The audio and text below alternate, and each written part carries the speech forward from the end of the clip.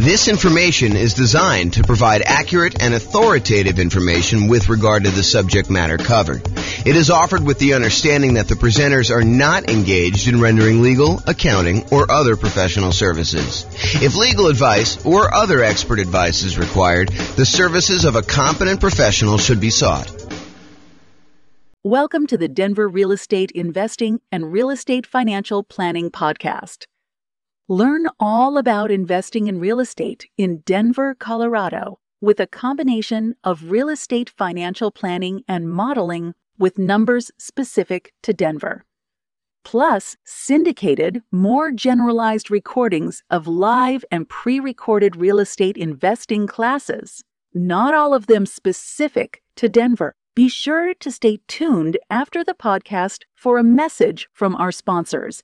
All right. Good evening and welcome, everyone. I'm James Orr. Tonight we're doing an intro to buy and hold real estate deal analysis. That's what the class is we're doing here. So this is based on a class we taught about a year ago. And actually, I think Steve was the basis for a lot of the content in this particular class. It's the same structure that we had when we did that one for how deals differ, except I updated it with the new spreadsheet and did some new things for it. So it's been about a year or so since we did that. I think it was back in like June almost, right? I think that we did it. So that's what you're going to get tonight. Last time we did this, it went over 2 hours. So I'm going to try to go really fast, but if you have questions, do let me know. And I do move pretty quickly. So there you go. You can download a copy of the spreadsheet on realestateFinancialPlanner.com/spreadsheet. This is the brand new version that you guys all have a handout on. I will get the new version up tomorrow. I didn't want to post it until the class. So you'll have a copy right here to be able to see it. And then tomorrow when you go to that website, it should download the new link, probably later in the day in case I sleep in. All right. So the color-coded, yours is not in color, but if you could see up here, anything that's in a manila cell, like this little light yellow, those are fields that you can fill in, okay? Anything else you should not be able to edit at all. The blue ones are calculations. They're like gray background with the blue text. So those are things that you are calculating. You should not try to edit those at all. So that's what we're going to be covering. All right, so what's different? What's the same when we're analyzing deals? That's primarily what we're going to be going through. How does deal analysis differ for single-family homes, duplexes, triplexes, fourplexes, commercial properties? Those are all going to be kind of questions we got tonight. So who is like the least afraid of me and is willing to call me out on my stuff? I think Kevin probably. Oh, yeah, you might be too. So I think Kevin's going to be the guy though. So if I don't tell you like what's different analyzing a deal, please call me out on it. And if I don't tell you like where to get the number from when you're doing deal analysis, please call me out on that. And you're welcome to back up Kevin if you want to, but I think Kevin's going to be the enforcer tonight. So, all right. So you can use the spreadsheet that you have in your hand to analyze any type of buy and hold deal plus nomading. We have any nomads in here? Quite a few. Okay, good. So you guys can use this as your deal analysis for doing that. House hacking, any house hackers? Renting out rooms and stuff. Yep. So you can use the same deal for that. Partnerships, lease options, lease purchases. You technically can use it for this, although there's going to be improvements made that allow you to do even more advanced partnership type analysis. You can do it for the rent part of BRRRR, but it is not designed for you to go figure out buying a property, doing the rehab and getting your money out. That's not what this spreadsheet was designed for. So it's probably not great for that. You could probably make it work, and it's not designed for fix and flip. That's a totally different spreadsheet. Any questions on that? Back to my old habit of asking if there's questions, just turning around, keeping on going. So call out if you got questions and we'll get you the microphone. And so we're going to cover tonight what deal analysis and how does that change based on the type of property you're analyzing, and then where do you get the values from? That's what Kevin's going to be enforcing. And so I'm going to walk you through each input and do that. So tonight, one of the things I struggle with is, how do you teach an 8-hour class in 2 hours? How do you teach someone how to do everything you need to know for deal analysis in a single 2-hour session? It's really, really hard to do. So what I decided to do is help you with just straight up how the spreadsheet works, what you're going to enter, where you get the numbers from. But what I didn't decide to go into, which we have a 2-hour class on by itself, is what makes a deal for you. So that's more like establishing your buying criteria. Like, how do you determine when you put the numbers in there, should I buy this or not? So there's a 2-hour class on that already. I'll probably reteach it at some point in the future. And then there's like 2-hour classes on like individual fields in the spreadsheet. There's a 2-hour class on how to get rent comps. There's a 2-hour class on insurance. There's, a 2-hour class on PMI. So there's no way I can teach you 2 hours of PMI, 2 hours of insurance, 2 hours of rent comps, 2 hours of, all these different things in one night. So tonight's going to be sort of like how to use a spreadsheet, how to do deal analysis, And then I'm going to ask you at the end to go do deal analysis for yourself. Go do 100 deal analysis examples so that you get good. And then you'll determine, hey, what is a deal in my marketplace for me? Like if I'm looking at 100 properties, what is it going to be that's going to be a good deal and what's not going to be a good deal? Okay, so that's what's going on there. All right, so follow along in your spreadsheet. And my intention of giving you the big version of the spreadsheet, not just giving you a small one, is for you to take notes right on this. So go ahead and write notes. Anything that you think is important for you, go ahead and do that. The second handout you have is all of the overrides. You're not really going to do anything with this tonight. You might make one note or two, but it's really just for you to know that there's a reference for it. There's a whole separate tab, which I'll show you where it is. Okay. The primary thing you're going to take notes on is that big one. And if you need to turn the other sheet over on the back or make some notes, you can do that too. Okay. So let's go over like what you're looking at so you know what's happening with the spreadsheet. So section 1, everyone see it on theirs? Everyone know we're looking at that big sheet? Section 1's all your inputs. And my intention of making this spreadsheet the way it is simplify the number of inputs you need and don't clutter the spreadsheet with a whole bunch of extraneous data that you don't need, right?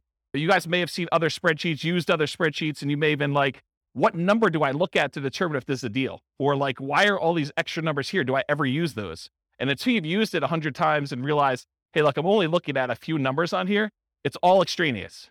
So what I did is I said, if they're all extraneous, why do we even put them on there? Why don't we just hide them onto like another page of the spreadsheet? And so that's what the intention was. So all of the stuff that's going to be on here tonight is going to be really simplified right here. And then all the stuff you need to make decisions is over here on the right. And if you need to drill down, you have the ability to do that in the other tab, but you don't have to. Does that make sense? Does anyone use the new spreadsheet a bit? Yeah. Is it better for that? Is it like easier to use, kind of like once you get used to it? Yeah. So Andrew says, yep. Okay, so inputs, number 1, that whole section is going to be your inputs. Number 2, that big green button on there, it's not green on your sheet, it's black and white, but the big green button, that's if you take your deal. Once you've got to analyze, if you want to export it right to Real Estate Financial Planner in order to do additional portfolio analysis type stuff on there, it's a one-click export. I got tired of copying stuff from my spreadsheet to the Real Estate Financial Planner software, so I fixed it. I wrote the spreadsheet so that all of the fields line up with the Real Estate Financial Planner. And you can just do one button, it clicks over and copies it to your own account. Okay? The number 3 part is like the professional information of whoever gave you the spreadsheet. I'm going to be licensing out the spreadsheet to other real estate agents and lenders and people in other markets, and they'll be able to put their own information in there for a fee. So right now it's got my contact information on there. And then number 4, it doesn't show up in your sheet, but it's the different tabs on Excel. So if you're in Excel, there's an inputs and dashboard tab. That's this page. And if you click on the overrides, that's going to be that second handout I gave you with 3 pages. That's where all the extra stuff is, in case you didn't know. All right. And by the way, it's been a long time since I've done live classes, and I've not said this a lot. If you have questions, interrupt me, because I'm just going to keep going. Yeah, Rob. On the previous spreadsheet, correct me if I'm wrong, there were sort of 2 different slots for mortgages if you took out a second mortgage, which I always used to treat as like a HELOC, almost like a slot for HELOCs. Yep. Does that go under other expenses these days? Because I see that the mortgage section has, like you say, been simplified. Yeah, so that's a really good question. And I always felt on the spreadsheet you're referring to that was kind of janky because most people didn't do it right. They didn't actually do their HELOC loan kind of configuration correctly. So I need to do a separate class on how to do it correctly in this. But yes, the really short answer is you can put the payment you have on that second loan as an additional expense, and it will do the majority of the calculations correct, except it's not going to really do any of your return on equity numbers or like return on investment numbers, because if you have no money in the deal because you used a HELOC to do it, it's largely going to be infinite except for whatever you have left in there, right? So there's going to be some weird things about that. You probably could force it to work, and you're a smart guy. I bet you could figure it out, but I do need to teach a class on it. Yeah, and they have like 10-year limit, 10-year low terms, all these types of things. Yeah, there's like limitations on how long it stays out there, and a lot of them are interest only. So there's some weird stuff. I probably do need to teach a whole class. If someone wants to drop me an email, I'll make a note to do that class. I can email you. Okay, awesome. Thank you. All right, whoever has the mic is now the person in charge of running the mic. Okay, so that was section 4 for the overrides, which I covered there. And then 5, 6, 7, 8, 9, 10, 11, 12, 13, we're going to cover those on separate slides, but those are all the fields for making decisions. That's all like the output. Once you enter your numbers in section 1, it does all the calculation. It updates all these charts for you. So all you need to do is look at these charts and decide, is this a deal for me or is it not a deal for me? Should I pass on it? Okay. So I'll go into these in detail, but they're all listed here if you want to see it. But basically, I'm going to do a separate slide for each of them and I'll go into detail about it. Any questions? Am I going too fast? So I know I have a lot of ground to make up. Nope. Good. You can. I'd just leave it on if I were you. Just don't be whispering crazy things on there, lest you hear it forever on the microphone. Yeah, exactly. Okay. So the question we get a lot is, hey, the spreadsheet is locked. Can you unlock it for me? The answer is no. Okay. Everything that you need to do is unlocked. All of the fields you need to edit are manila. If it's not manila, you don't need to edit it. It's like a calculation. So you do not need to do anything. All the functionality you need is already there. Okay. Anything you should be able to value for is manila background. It said that. Anything else locked down so you don't edit something accidentally. You cannot sell this spreadsheet to other people. I need to say that because someone tried to. You can't brand the spreadsheet to your business. You can't just stick your logo on there and use it. I may offer that in the future. If you want to share it, go ahead and send someone a link. Send them to the link to realestatefinancialplanner.com/spreadsheet. It's free. Okay. And if you are an Excel expert, if you're like, look, James, I really need to make an advanced modification to this. I'm an expert in Excel. I know what I'm doing. I'm not going to screw it up. If that's the case, then the protection that Excel puts on there is like a childproof lock. If you're an expert, you should know how to overcome it. And if you don't know how to overcome it, then you shouldn't be messing with the spreadsheet. Right? Andrew's laughing because he knows. Yes. So the question was, I'll repeat it for the microphone. So the question is, this is really for buy and hold. Is there a separate spreadsheet for fix and flips and for BRRRR? I don't think I've released one in a very long time because I have not been focused on fix and flip for a very long time, but I'm probably due to make one. And so I'll go ahead and, if you want to send me an email, I'll go ahead and put it on my list to make a fix and flip spreadsheet. The challenge with fix and flip spreadsheets for a lot of folks is there's really like 3 major ways that people analyze fix and flips, and they're all slightly different. And so I need to be able to make the spreadsheet in a way that you can do all 3. So I'll have to think about exactly how I would structure that. Because I used to, a very long period of time ago, I used to cater to fix and flip people. That was like my niche. And my clients, like I'd like really high-end clients that were buying a whole bunch of fix and flip stuff. And they would all analyze deals slightly differently. And there were like 3 major schools of thought on how they do that. So I'll have to think about how I do it. If anyone has my old client book, I talk about the 3 different ways in the back of that book, if you've ever read that section. Okay. Does that answer your question? Awesome. Thanks. Okay, cool. So if you want to edit it, you need to know how to like do the childproof doorknob. If you don't know, don't be messing around with it. Don't ask me for the password. I'm not going to give it to you. Okay. Optional overrides. So this whole handout you have here, this is an example of all the overrides. This is the section I'm talking about. And really what it is, you click on that overrides tab and you can override anything. So if you've used previous spreadsheets before that had overrides for rent or overrides for sale price or overrides for maintenance or something like that, a lot of the people have been here have used a spreadsheet before that had some overrides for that. Long gone are the days where you could only override 3 things. You should be able to override everything. And so that is now the case. All these manila fields are able to edit anything you want for any calculation. And some of the calculations in 2 ways, like before the calculation gets made, or you want to override the results after the calculation is made, you could override that too. The thinking behind this is, and it probably works right now, I just haven't taught the class and haven't made sure, but the thinking eventually will be, this is not only the spreadsheet you will use to analyze deals, it is the spreadsheet you can then use to calculate and keep track of your deal over time. So instead of being able to say, hey, appreciation is going to be 3% a year, or whatever the number is, you'll be able to go back and say, appreciation year 1 was this actual number. Appreciation year 2 was this actual number. My cash flow in this year was this actual number. And then it will update all of the return on investments, return on equity calculations using your real numbers in the spreadsheet. So that was the thinking behind building it this way. So that's what's coming. It probably works right now as it is, but I will be creating additional tools to make it easier to do that and some kind of like additional reporting. Okay. Any questions on that? Okay. So you can override a large number of inputs. You could see intermediate calculations and you could see advanced calculations all on that thing. If you want to look at what is available, go through and look at those if you want to. Okay. That's what the overrides is. All right. Mess it up. Inevitably, you're going to do some type of calculation. You're going to mess something up. You're going to have a number in there. You're like, why are my numbers so weird? Something is off. Download a copy of the spreadsheet and never use the one you download. Make a copy of that every single time so that if you ever need to go back to the original somehow, you can go back to the original. You can also use Control-Z in order to undo what you just did in Excel, or you can do the undo feature in Excel itself. So if you mess up something, go restart and enter your numbers again from the beginning. If you're going to do another deal analysis, don't always use the one you did in case you made modifications on the overrides tab and you forgot you did that. Start fresh. Okay. And then save your spreadsheet often. All right, good. All right, so now I'm going to walk through all the inputs for you. So there's like categories. There's the purchase inputs. That's that little heading right there. There's the mortgage inputs. There's the income inputs, the annual expenses, and depreciation. I'm starting with purchase inputs. I'm going to go through them one by one, and Kevin's going to call me out if I don't talk about what's different when you're analyzing different types of deals or where to get the number from if you don't know when you're doing deal analysis. Okay? We're in agreement, Kevin? All right, awesome. Give him the mic. You just say, hey, you missed something. I'll do it. He's not going to tell me what it is. Well, maybe he is.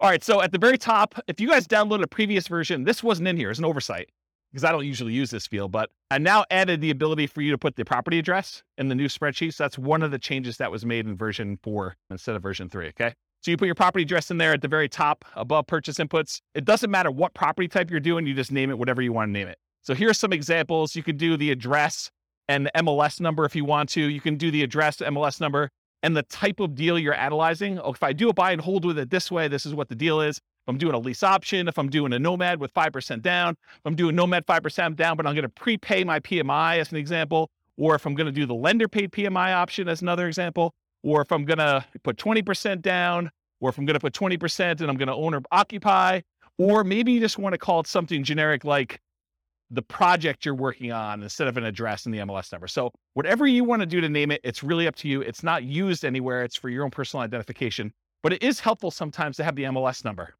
That's one piece of advice I'll give you. Okay. Any questions? Awesome. I'm having like a weird deja vu moment now. So if I start saying some odd stuff, that's what's going on. All right. So after repaired value. So I'm just starting at the top, working my way down. ARV stands for after repaired value. That's the value of the property once you've done all the fix up. If you're buying a property at a discount because it needs work, this is the value after you've done all your fix up on it. So what you think it'll be worth then, okay? So that's ARV. In some cases, it doesn't matter what type of property, it's always going to be that type of number. When buying a property below fair market value, buying at a discount, this will be usually higher than the purchase price. How many people have bought a property in the last year? Did you have to pay above asking price in order to get the property? Okay, so in those cases, your ARV may be lower than your purchase price, okay?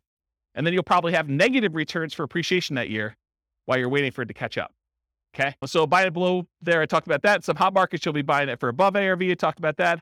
Sometimes in this field, instead of just entering a number, especially with like new construction, I will sometimes use it as a formula. So in Excel, I'll say equals 450,000 plus 10,000 for the backyard, plus $12,000 for a fence, plus $3,000 for the appliance package. And so I'll just add up what all the values are instead of just putting in the total of being whatever it is, 500,000 after everything. Does that make sense? Because then I can go look back and say, why is it so much more than what I thought it was? What did I add in there? And I can look at them all individually. Cool? All right. So purchase price, this is the same regardless of whatever type property you're doing. When buying in the MLS, it's very common to have the purchase price equal the ARV.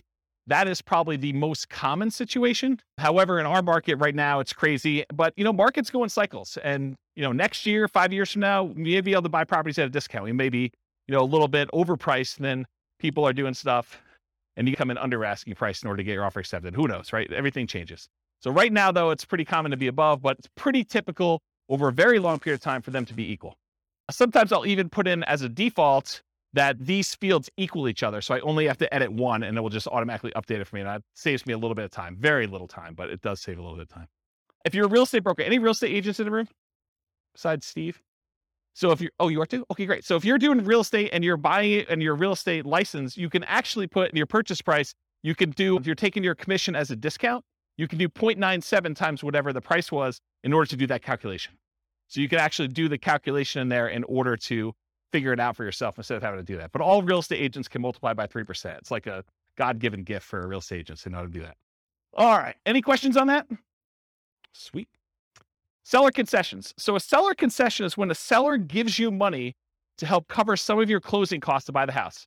To be 100% clear, you cannot have a seller give you any of your down payment. You always need your down payment, but seller concessions can cover closing costs. They can cover things like buying down the interest rate on your loan. They can cover some prepaids. but they can't actually give you part of your down payment. So if you need 5% down or you need 10% down, you always need that amount. You can't use seller concessions to overcome that. All right, so seller concessions, that's that field right there. You enter in the dollar amount you've negotiated with the seller. You do this at the time of contract. So when you're negotiating the deal, you do it then.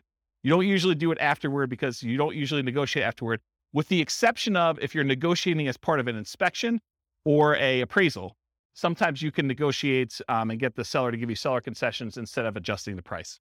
You put in the dollar amounts that you negotiated, and then we put in the percent. Why do we put in the percent? Why do we calculate the percent? You'll notice some of these, I do a calculation for percent. A lot of them I don't care. Why is percent important here? Because loans limit how much you can get in seller concessions. They may say you can only have a maximum of 2% in seller concessions on a certain loan type. And so I want to show you what that value is so that you can see if you're over it. You talk to your lender to find out where you get that information from.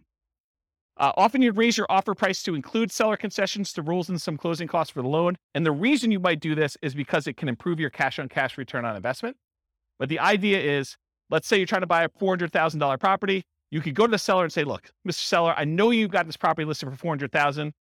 I will offer you $405,000, but I need $5,000 back to cover some of my closing costs. So you're voluntarily paying them $405,000, $5,000 above their asking price, but you're asking for that back. So they're netting $400,000, the same amount they originally had on there. Does that make sense? Okay. So you would do that to improve your cash-on-cash return on investment. When you do your deal analysis, do it both ways and see what I mean. Go ahead and do it where you pay $400,000 and that you've got to come out of pocket for $5,000 for your own closing costs, or do it where you offer them $405,000 and you actually have $5,000 in seller concessions, and see how that impacts your returns. See for yourself. Okay. The property must still appraise. You can't say, hey, listen, I'll give you $405,000 and the property's only going to appraise for $400,000, because it doesn't matter. The seller's going to come back to you and say, look, didn't appraise. We were going to try to get you $5,000 in seller concessions. It's not going to go through. We're going to take some of those back. And maybe all of it, maybe more than all of it if it doesn't appraise for $400,000, or it may be partial amount. They may only say, look, it only appraised for $402,000. So I'll give you $2,000 in seller concessions. We'll adjust the price down to $402,000. Okay. This is all part of your negotiation. If you're buying all cash, seller concessions don't matter. Don't bother putting them in there. Don't bother negotiating if you're going to pay cash for a property. Doesn't make any sense. And at least in Colorado, and this may vary in other markets, but at least in Colorado, if you don't use your seller concessions, if you ask for $5,000 and between all of your prepaids and you're buying down your interest rate and everything else, if you don't use the full $5,000, the seller gets the difference. So if you don't use it all, you lose it. Not the whole thing, you lose the difference, whatever you're short. So make sure that you're using that whole amount. Okay? Any questions on that? Down payment percentage. If you ever wondered, hey, James, why do you sometimes have us put in a percentage? Why do you have us sometimes put in a dollar amount? Part of it is what you're likely to get as a number. And part of it is what we need for the real estate financial planner when you export it. Okay. So for example, down payment, you're going to get a loan based on down payment amount. So I said, look, you really should have a percentage here. You shouldn't have a dollar amount. Although you could argue, look, I got $100K, I'm putting $100K down. So it's really a dollar amount. Well, then you got to adjust this percentage until it calculates whatever $100K is for you, or whatever your total investment is for $100K. Okay. But in most cases, you're saying, look, I'm doing a 5% down loan. I'm going to put in 5%. It's going to calculate it for me and tell me how much I need. That's the majority of the times the way it works out for people. Okay. So you enter in the percent, the spreadsheet tells you the dollar amount, does that calculation for you. The down payment percentage will vary depending on the property type. If you go do certain types of properties, it's going to be a different down payment amount. And the loan. So call your lender to discuss the specific property and the specific loan programs you're doing if you're not already familiar. And then before you make an offer on a property, that's a really good time to double check. Because it sucks for you to go ahead and say, I think I know the loan I'm getting. You make an offer and you find out you can no longer get that loan, or loan programs have changed, you don't qualify for that loan, or something else weird has happened. So you want to double check as close to when you're making your offer as possible. See the financing classes. I mean, I can't teach 2 hours worth of financing in the middle of a deal analysis class, but there's like lots of financing stuff. Here's the really short version. Detached single family homes, like regular houses, owner occupant, if you're living in the property, there's a couple 0% down loan programs. USDA is one of them. It's for rural properties. VA is another one. It's for veterans. And then I heard a couple banks had some 0% down owner occupant programs. 3% down is a conventional loan program you can do. You can buy a house with 3% down conventional. 3.5% down is the FHA. 5% down is conventional, and you could do more than that. You could do 6%, you could do 7%, you could do 10%, you could do 15, you could do 20. Once you get above 20, you no longer have private mortgage insurance. So that's kind of a key thing. Although I wouldn't be afraid of PMI in most cases. So typically 20% or more to avoid private mortgage insurance. If you're doing non-owner occupant, if you're buying this property as an investment, typically the lowest you can do for a down payment where you're not going to be living in the property is 15% down, and that will have PMI. Then usually you do 20% down to have no PMI as a non-owner occupant as an investor, and 25% is another common one where you get usually a pretty significant benefit in interest rate. Okay? Condos and townhomes, it's similar to detached single-family homes. If it's non-warrantable, it may be more. Duplexes, triplexes, and fourplexes, you could do owner-occupant with those. You have to move into one of the units, and you could do either the 0% down VA loan for that. So you can move into a duplex, triplex, or a fourplex if you live in one of the units, and you can do nothing down. That's the VA loan, the only one you can do for that. Or 3.5% down FHA. Okay, so that's the two most common ones for doing owner-occupant in the multifamilies.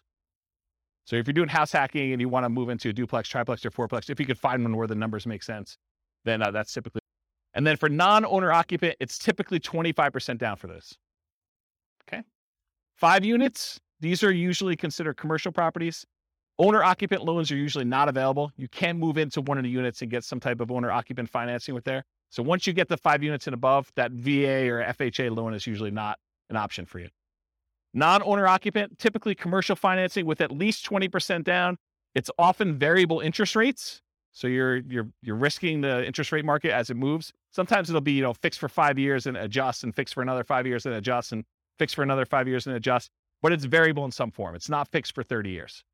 And a lot of times they will have balloon payments, meaning that you may be making payments as if it's a 30-year amortizing loan, but you get a balloon at 15 years or 20 years where you have to pay the whole thing, the whole balance that remains at the 15-year point. And a lot of times the amortization periods are less than 30 years. The amortization period means over what period of time does a loan get paid off? So a lot of times when you do traditional financing, VA, FHA, conventional, it's usually a 30-year payoff period. These tend to be less than that, which means your payment's going to be significantly higher, which means the deal needs to be much better, or you need to put a lot more down in order to have a cash flow. Okay. Any questions on down payment? All right, there's a couple more slides on down payment. So down payment for nomads and house hackers. So for nomads and house hackers, we typically suggest you analyze the deal as if you were buying it with 20% down. Why? Why would I tell you, hey, look, I know you're doing 5% down or 3.5% down. Why would I tell you should analyze this as though you're putting 20% down? Anyone know? Yeah, so Steve just hit it on the head. So basically, you want to look at it, if I were buying this property as an investment, because it's going to be a property that you probably are converting to investment after some period of time. So we want to look at it and say, would I buy this as an investment property? And we do that by looking at 20% down. If I were going to do this with 20% down, does it make sense as an investment? But we're choosing not to invest 20% down when we're doing these house hacking nomads. A lot of times we're putting 5% down or 3.5% down. So what you do is you analyze it as if you put 20% down. Then you go back in the spreadsheet and you look at that and you say, okay, 20%, yep, okay, it looks like I might consider this an investment. Then you go back and you say, okay, now I'm putting 5% down. And then sometimes you get a better interest rate by doing owner occupant most of the time. So you're going to change the interest rate too, and you're going to reanalyze the deal with the 5% down, and you're going to look at it. In a lot of cases, you're going to have negative cash flow. So if you bought it with 20% down, maybe you have slightly positive cash flow. With the way the prices have been going up very recently, because we've been seeing this massive increase in prices, and interest rates have gone like crazy the last 3 months. A lot of these properties with 20% down are not going to have positive cash flow. So if you look at it though, and now you do it with a 5% down, you're probably going to have even more negative cash flow, or negative cash flow if you didn't before. Now you got to say to yourself, okay, and if I don't have to put up an extra 15% down, if you're buying a $400,000 property, put 5% down, that's $20K if my math is correct, instead of having to put up $80,000. So instead of having to put up $60,000 more, am I okay with $200 a month negative cash flow? And you need to make that decision for yourself. That's why we do the 20% down first. You analyze it to see if it makes sense as a regular investment. Then you go and you switch it over to 3.5% or 5%. You say, can I stomach and can I afford the negative cash flow on this property? I'm basically financing, I'm using that in quotes, the rest of my down payment over time. instead of having to come up with that extra $60,000, I'm saying, can I afford $200 a month for the next few years until rents increase and I no longer have negative cash flow? Does that make sense to everybody? It's kind of an important point. Okay. So once you're done analyzing with 20%, reduce the down payment to your owner-occupant down payment, whatever that's 0, 3, 3.5%, 5%, and change the interest rate if you're doing that, if you're getting an owner-occupant rate. And often this will result in negative cash flow. You're financing the rest of your down payment. Do you have positive cash flow if you put 20% down? That's usually what you'd use to make your decision to buy it as an investment. And then how long will it take for the negative cash flow to equal your missing down payment? So if you're doing, I don't have to put up $60,000, but it's going to be negative $200 a month. How many months could you go before you got to that $60,000 that you had to put down that you didn't? I like to look at that number and say a long time. Okay. And then are you okay with this negative cash flow? And then I usually throw in the curveball because you get tax benefits of owning rental properties. Are you okay with the negative cash flow plus the tax benefits you get by owning the rental property, which is called cash flow from depreciation? That's calculating the tax benefits you get times whatever your tax rate is and how much cash you'll get back on your tax return or less you can pay in on your taxes if you're taking your normal exemptions from your paycheck. And if those two combined, you're okay with that, then you can make your decision whether you want to move forward or not. So when we add regular cash flow plus cash flow from depreciation, the regular cash flow you have plus the tax benefits of owning the rental property, when we combine those together, we call that true cash flow. So whenever you see a reference to true cash flow on this spreadsheet, that's what we're talking about. And I'll jump ahead here because you guys have the handouts in front of you. But this first box where it has like these three things, this first box here, if you ever see it, that shows you your cash flow. It shows you your cash flow from depreciation. And then it adds them together for you in that third bar and shows you what your true cash flow is. So this is a really easy decision for you to say, this is my cash flow. This is my cash flow from depreciation. And this is both of them combined. And you could see they're split column charts to show you which one is which. It's just visually adding them as a sum. Does that make sense? Okay. That's why it's done that way. And I talked about this. Okay. Down payments. There are some really unusual situations. I just want to bring them up to your attention in case you're doing some crazy stuff. If you're buying property subject to or getting really creative, there is a chance you could have negative down payment percentage where let's say the seller overfinanced their property. They took out money in a cash out refinance. And now you're about to buy that property subject to where you're making payments on their existing loan. And they may be giving you money in order to come in there and take over that debt. They're going to give you part of that cash out refinance that they got in order for you to take the deal. In that case, you could have negative down payment. It's really rare, but I just wanted to bring that to your attention. I ain't going to dwell on it. Okay. All right, closing cost percentage. You enter the percentage. The spreadsheet tells you the dollar amount. It's typically the same regardless of property type, although the amount can vary a little bit. The amount of closing costs tends to increase with the loan type and the purchase price. The more expensive the property you're buying, the more expensive closing costs tend to be. So when you're calculating what your closing costs are, you do your share of the title insurance, because a lot of times the seller has their policy that they're providing for you, and then you have your share, especially if you're getting a loan on title insurance. So you want to figure out what your share of the title insurance is, and the fee if you're hiring the title company in order to do the closing. Sometimes it's split. It's negotiated in the contract, but sometimes it's split between buyer and seller. Sometimes the seller is paying for it. Sometimes the buyer's paying for it, or if the attorneys charge you to do that. Any upfront private mortgage insurance premiums, if you're going to do a prepaid one-time upfront PMI payment, you put that in there. That's where you're putting less than 20% down. Or choosing a loan lender program that offers this as an option. You don't necessarily have to do that. Any points you're paying in order to get a better interest rate in a loan, you want to include that. In some cases, you choose to take a higher interest rate and have the lender credit you back some money so that you have lower closing costs. So you call the lender and the lender says, hey, look, for a par rate, I'm not going to get into details, go watch the financing classes, but for a par rate, it's 5%. You say, well, what if I wanted to buy down the interest rate? Well, for $3,000, you could buy it down to 4.875. Okay. Can I go the other way? If I took 5.125 voluntarily, if I took a higher interest rate than what you're quoting me, what would happen then? Well, we would give you $3,000 then. Now I need to come to closing with $3,000 less because you voluntarily took a slightly higher interest rate. Does that make sense, everybody? Okay. So you can get points, you can pay points to have the rate go down, or you can get credited points in order to have a higher rate voluntarily. Cost of your appraisal. A lot of times your appraisal is not going to show up on your closing statement, because a lot of times you're going to pay the lender outside of closing. You're going to give them your credit card and they're going to charge you $900 or whatever appraisals are going for now in order to have your appraisal done. By the way, those can be much more expensive depending on the type of property you're doing. You're buying a 5-unit or something really, really expensive, then you're basically going to have a little bit more expensive closing costs for those. And some lenders, in some cases, may require more than one appraisal. I know there's someone in the room who had an appraisal done on a property, and I think the lender didn't believe that the value was what it was, and so they had to have the lender required another appraisal. Is that right? I've also seen this come up where you're buying new construction properties where you'll have the preliminary appraisal done, and then the appraisal will say, I need to go back out and check to make sure these 7 things are done. And sometimes they charge you an extra fee for that. And I remember one client where, man, the appraiser wanted to go out like 5 times because they kept saying something was not right.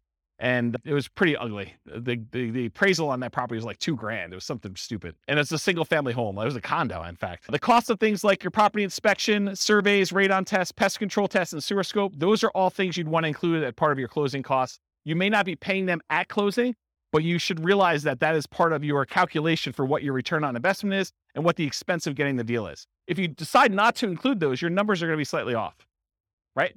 And the less you put down, the more off it will be as a percentage. Because the less you have money in the deal, the more these small expenses matter. You buy the property for cash, not going to make that big of a deal.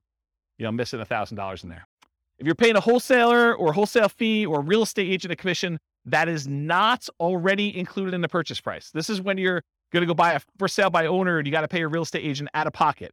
In those cases, you want to include that as a closing cost. In most cases, if you're buying a property from the MLS, at least right now, and this may change, by the way, but right now, if you're buying a property inside the MLS, a lot of times it's pre-negotiated the fee that is going to be paid to the buyer's agent, okay? And so you don't have to include that separately as a closing cost because it's already baked into the purchase price. But that may change. You heard it here first.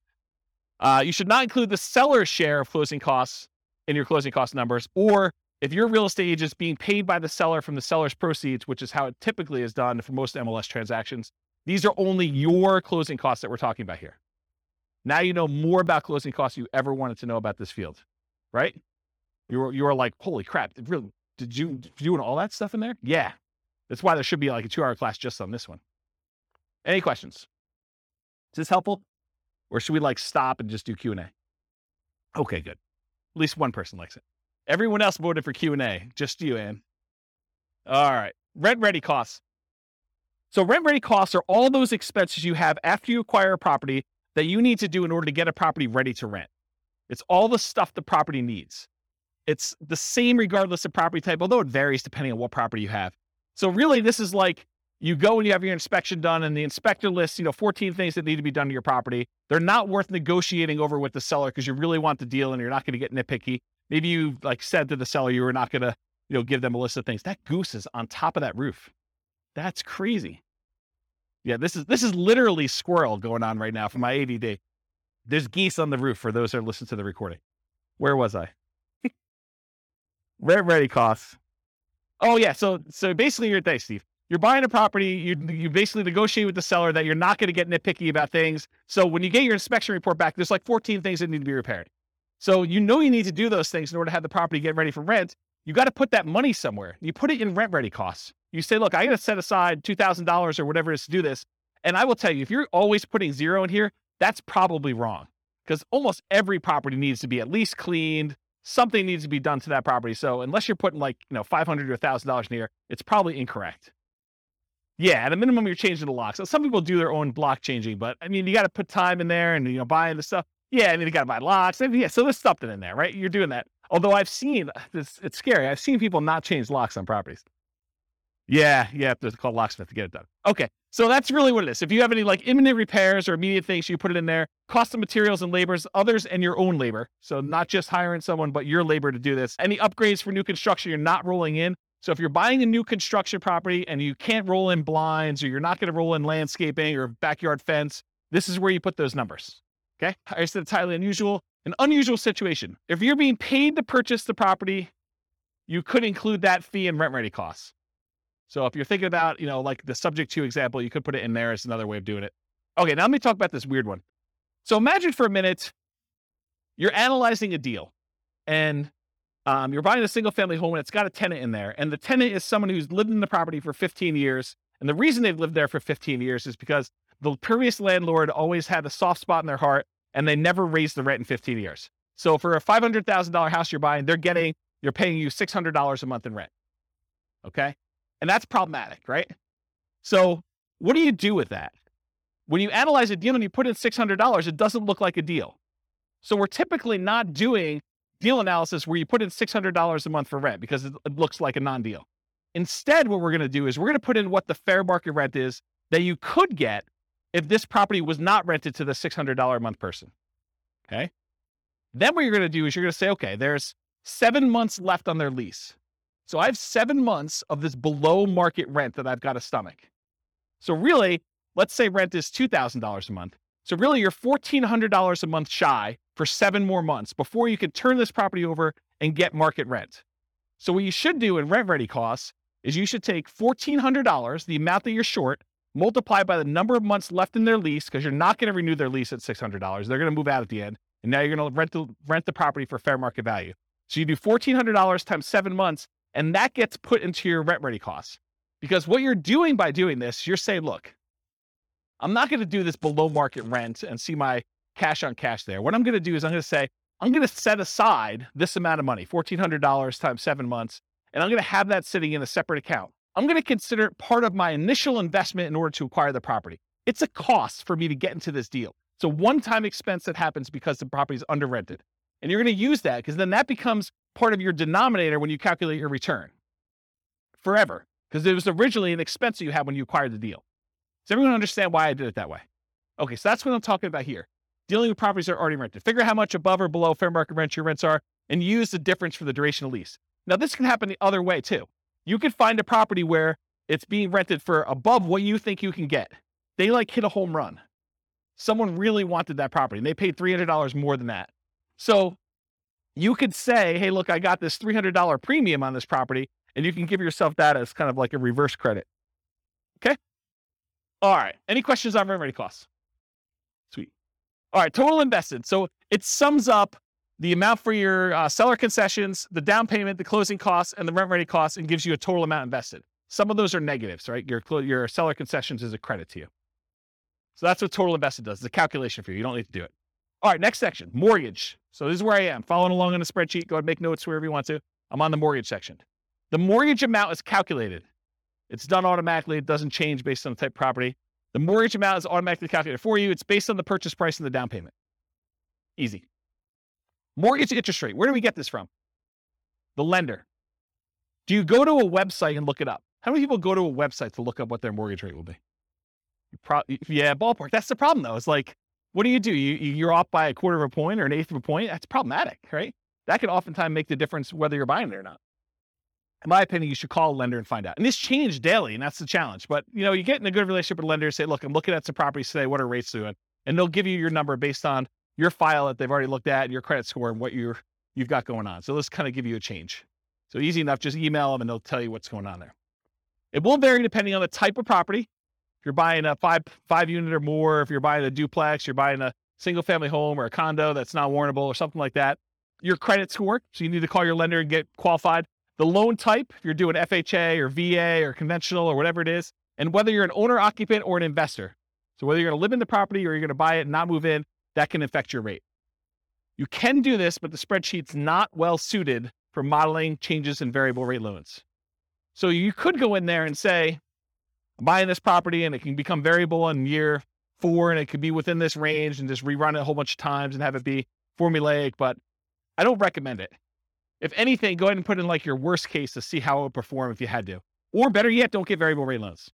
That's probably the best answer. All right, so I think I talked about that. Any questions on mortgage interest rate? You haven't called me out at all. Am I doing that good, or are you just like sleeping? Okay, good. That's good enough. Loan term. So this is based on the loan you choose and can vary significantly. The overwhelming majority of the loans you're probably going to get if you're doing buy and holds with conventional financing, house hacking, or nomading is probably going to be a 30-year fixed rate loan. Okay, those are the loans we usually recommend. So in most cases, it's going to be 360 months for this field. If you're doing a 15-year loan, it's 180 months. You can use the formula here and say 12 times whatever number of years you're doing, but for most of you, it's going to be 360. You're just never going to adjust it. And it might be difficult to find 30-year financing for 5+ units, which we talked about before. but you're not going to be able to go ahead and get 30-year financing for buying like, a 12-unit apartment building. It's really, really hard to do. Any questions on this? All right, private mortgage insurance. There's a whole 2-hour class on this, so I'm going to give you the really short version. It's not usually used for 5+ units, any type of commercial buildings, because in those cases, you're usually putting at least 20% down, a lot of times even more than that. It's used when you put less than 20% down on a property. There's an entire class on it. Call your lender for your exact number. You can't go look online and say, what's my PMI going to be? Because it actually depends on how many people are on the loan, what your credit scores are, loan to value, type of property. There's a whole bunch of things that go into it, and which company they're using. Certain lenders are required to use one company or pick from 3, and other lenders may be using totally different ones. And so you're not, honestly, when you're shopping for a lender, one of the things you've got to include in that, especially if you're doing Nomad and you're only putting 5% down, is what the PMI is from that particular lender and how that works in your favor or against you. Okay. So enter in the percentage of the original loan balance for this, or guess and check until it matches the dollar amount. So this is one of those fields where I think you're probably going to get a dollar amount, but the real estate financial planner wants it as a percentage, because in case you change the number on the property and you make copies of it and you're buying it as a template in the future, there's reasons we use it as a percentage there. But a lot of times the lender's going to tell you your PMI payment is $114.86 a month. So what you'll want to do is you'll want to go ahead and adjust the percentage until it equals that, whatever I said, $114.86 a month. Okay, so you'll want to guess and check using this percent until you get there. I would, in a dream world, I would give you that number and you can put it as a dollar amount, because that's probably the way you do it. And as I say this, I think maybe I should change it. But the reason why it's done that way is when you copy this to the real estate financial planner account, you're saying, I want to buy this property every year or whenever I can for the next 5 or 10 years. We use it as a percentage of the value, because if you kept it as a dollar, it would always be low. So I don't know, to be determined. If you guys keep using it and you want to complain, go ahead and email me and maybe I'll change it. Any questions on PMI? Yeah. You said earlier you wouldn't be afraid of PMI. Can you just No. expand on that for me? Yeah, so that's great. So PMI is very similar to that discussion I had where I said, look, you're not putting 15% extra down, so you don't have to put up that $60,000 more. PMI is just another expense, so you don't have to put up that $60,000. So if the PMI is $100 a month and you're negative $100 a month in cash flow, now you say it's $200, because it actually includes it in the cash flow calculation for you already. PMI is just part of that expense of being able to not have to come up with an additional $60,000. So you look at your numbers and you say, is this still a good investment for me overall? And am I willing to pay the PMI or not?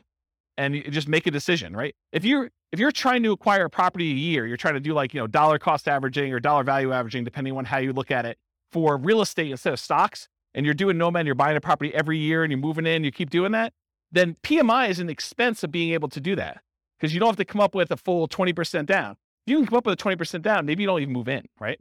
You just kind of buy properties. But if you're doing 5% and you're kind of conserving your down payments, this is a way to do it, provided you have enough income to support that as you continue to acquire them. Make sense? Yeah. Yeah, it drops off after a period of time for a lot of loans. FHA, not. Yeah, so Nick in the back is saying, with the rapid appreciation we've had, it drops off pretty quick. And yes, that's true, but we don't always live in really highly appreciating markets, right? Like we could see whatever we've seen, 9% a year for the next 3 years, and then we could see some negative appreciation. We could see property values decline because we just gained 27% or 30% or whatever we did compounded. Maybe we're going to give a little back. Don't be afraid of that, right? When you're buying, you're doing like dollar cost averaging or dollar value averaging. If you're familiar with that concept in stocks, you're putting a certain amount of money or you're buying a certain amount of stock, and you're doing that every year so that when the market's up, you sometimes buy. Oh no, it's not plugged in. Oh, so I was saying when you're dollar cost averaging, dollar value averaging, you're doing the stocks, when the stock market is up, you buy fewer shares for the same dollar amount you're invested. When the real estate market is up, you're buying one house, you're buying because it's the smallest unit you can do. But when the market's down, you're getting a better deal. So when the market is up, you're buying properties, you're kind of like riding the wave for all the ones you own, but the ones you're buying are a little bit more expensive. When the market's going down, yeah, you're losing value on these temporarily, but you're buying slightly better deals on the ones that are down here. Okay, so that's how I look at it, if you're thinking about it that way. Okay. All right, so the next field is, when do you drop private mortgage insurance at what loan to value? And so, as Nick said, a lot of lenders say once you get to 80% loan to value, they will drop the PMI payment off. So you can put in at what percentage your lender tells you here. Some lenders will tell you it's 78%. Some will tell you 80%, whatever it is they tell you. It's usually 78 or 80, depending on who it is that's telling you that. Sometimes they don't know, but put it in there around there. And so usually when your property value then gets to the point where you have 20% of equity, you're at 80% loan to value, then your PMI payment can go away if you ask the lender, look, my property value is this. Can I have my PMI removed? Anyone have their PMI removed? What were you told? 80%, 78? Did it matter? It was like 20%, 27% equity. Okay, so what he was told was, for the recording, that if he just kept making his payments, when it got to 78%, naturally it would automatically drop off. Or if he paid for an appraisal and the appraisal showed that there was 20% equity, 80% loan to value, then it would drop off then. So you could pay a fee in order to have it go away. Is that what you guys were told too? Yours different? Okay. We had one who couldn't remember and the other one said, yes, that was true. Well, you're like me. You're too young to be losing your memory like that. Oh, I actually didn't know that. So apparently there's a 2-year minimum for PMI for Fannie Mae, Freddie Mac. Oh, someone's arguing that they may be lender dependent. So, and again, this is why you need to talk to your lender and find out, and it could change. And these change all the time, right? Rules for loans do change. So by the time you listen to this recording, it may be totally different. And if you refinance where you still have PMI, then it starts over. Yeah. All right, so often use 80% here. If your loan does not automatically drop PMI off once your loan hits a specific loan to value, for example, FHA loans do not automatically drop off. So if you're doing FHA loans, PMI is forever. Doesn't matter your loan to value. Once you get an FHA loan, you're paying PMI for the duration. It's one of the bad things about doing FHA. One of the good things is you can buy duplexes, triplexes, and fourplexes with 3.5% down. And the interest rate's not that bad. But you're never getting rid of that PMI. You just should calculate it in as part of your payment and figure out what that looks like. Okay? Most conventional loans, though, it drops off at some point. In the event that it is an FHA loan, though, use 0. Okay? All right. Income. Should be easy. Monthly rent. Use the fair market rent you'd expect you can get from the property. I have a whole class on how to determine fair market rent. I can't teach a 2-hour class on that right now. I use rent-ready costs to adjust for current rents that are not fair market. Remember, this is that example of someone really had a soft spot in their heart and they were getting $600 a month for a $2,000 a month property.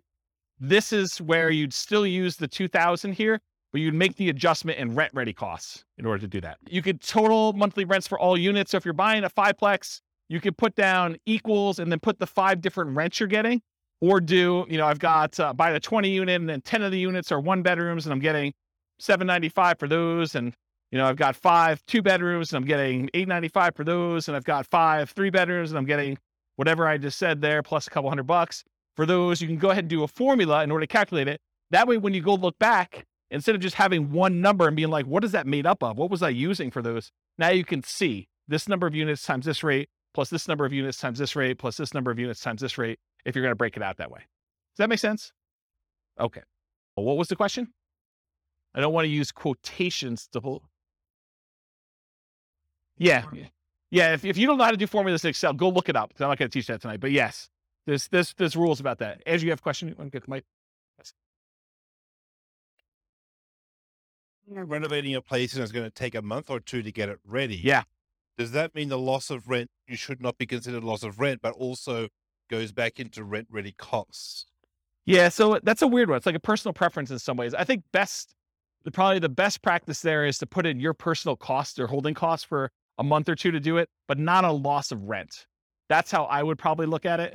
It feels like it's a decreased rent, similar to the fair market rent versus the other one. You still got fair market rent, you're just not earning it for a month or 2 because it's a discounted rent because you're renovating. Yeah. Maybe. I would personally, I just put in what my holding costs were as like a expense because your rent was 0. Right. So 0 minus whatever your expenses are is going to be what your holding costs are for that period. So when I said you were getting $600, that's the same calculation, right? Because I guess you had personal expenses. So I'm thinking about the graph about the return in dollars for year 1, because there you're assuming you do get the full rental minus the vacancy. So I was sort of saying, well, that's what you don't get. Yeah. That's interesting. I'm also thinking deeply about when the start of year 1 is, whether it's the day after you purchase or when it's rent ready. And I think it needs to be the day after your purchase. I agree with that. I think it's the day you purchase in case you have a 6-month period. This is sort of like Burr, right? This is the problem with the Burr property. and why the spreadsheet was not specifically designed for that, because that's what it is. You're talking about a BRRRR property. We have 3 months of holding costs while you do rehab, and then you're going to refi or you're going to keep the property and do it that way. So yeah, I'd want to think about that a little more. My gut tells me you put your holding costs in there, but you're saying... My feeling is that we should start like year one on the day after purchase, and then anything that's inaccurate after that, whether it's fair market rent that's off because of the old lady thing, whether it's loss of rent for another reason or because it takes you a while to spend the rent ready costs, it doesn't matter. Put that all in the investment on day zero. Yeah. Yeah. That's a good question. Good point. Yes, I'm glad you did it. Glad you came here tonight. That's awesome. All right. So I talked about that total for all the units, build back for utilities and parts of HOA. So if you got a triplex and you have one central water line coming in, you're going to build that back. Make sure you include that in here and stuff like that too. In our market, it's customary for the landlord to pay the HOA fee. That's customary in our marketplace. This may differ in other markets. In other markets, you may be able to pass it on. However, if part of the HOA is a utility or a benefit to the tenant, we may bill back. For example, garbage. In some of my neighborhoods, garbage is lumped in with the HOA. And so sometimes we'll break that out and say, hey, look, you have a garbage utilities fee. It's whatever it is, $25 a month. I have no idea what garbage is. $45 a month, whatever the number is. And so you can bill that back separately and pull it out of the HOA if you're thinking about it that way. In some HOAs, there's like basic cables included or non-potable water fee. And so you could break some of those out. It's going to be hard for you to break out everything for the HOA. But some of them, I think you can rationally make a good case for doing that. All right. Any questions on monthly rent? Monthly rent for nomads typically assume, and this is incorrect. I'm going to tell you something that's wrong, so pay attention.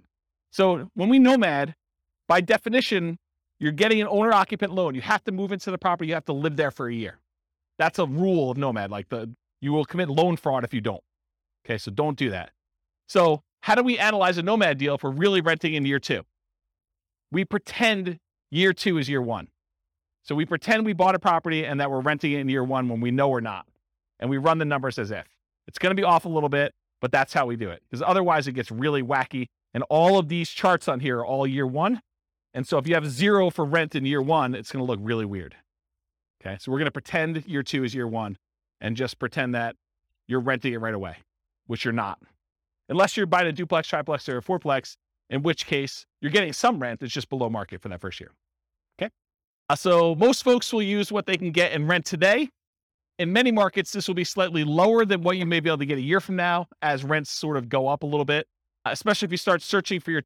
However, and I think you guys have experienced some of this, especially in competitive markets where you don't quite have the time to plan when you're buying your replacement property, you may be forced to accept a slightly lower than ideal rent because your lender requires you have a signed lease in place. And so for that first year, you may get screwed a little bit, right?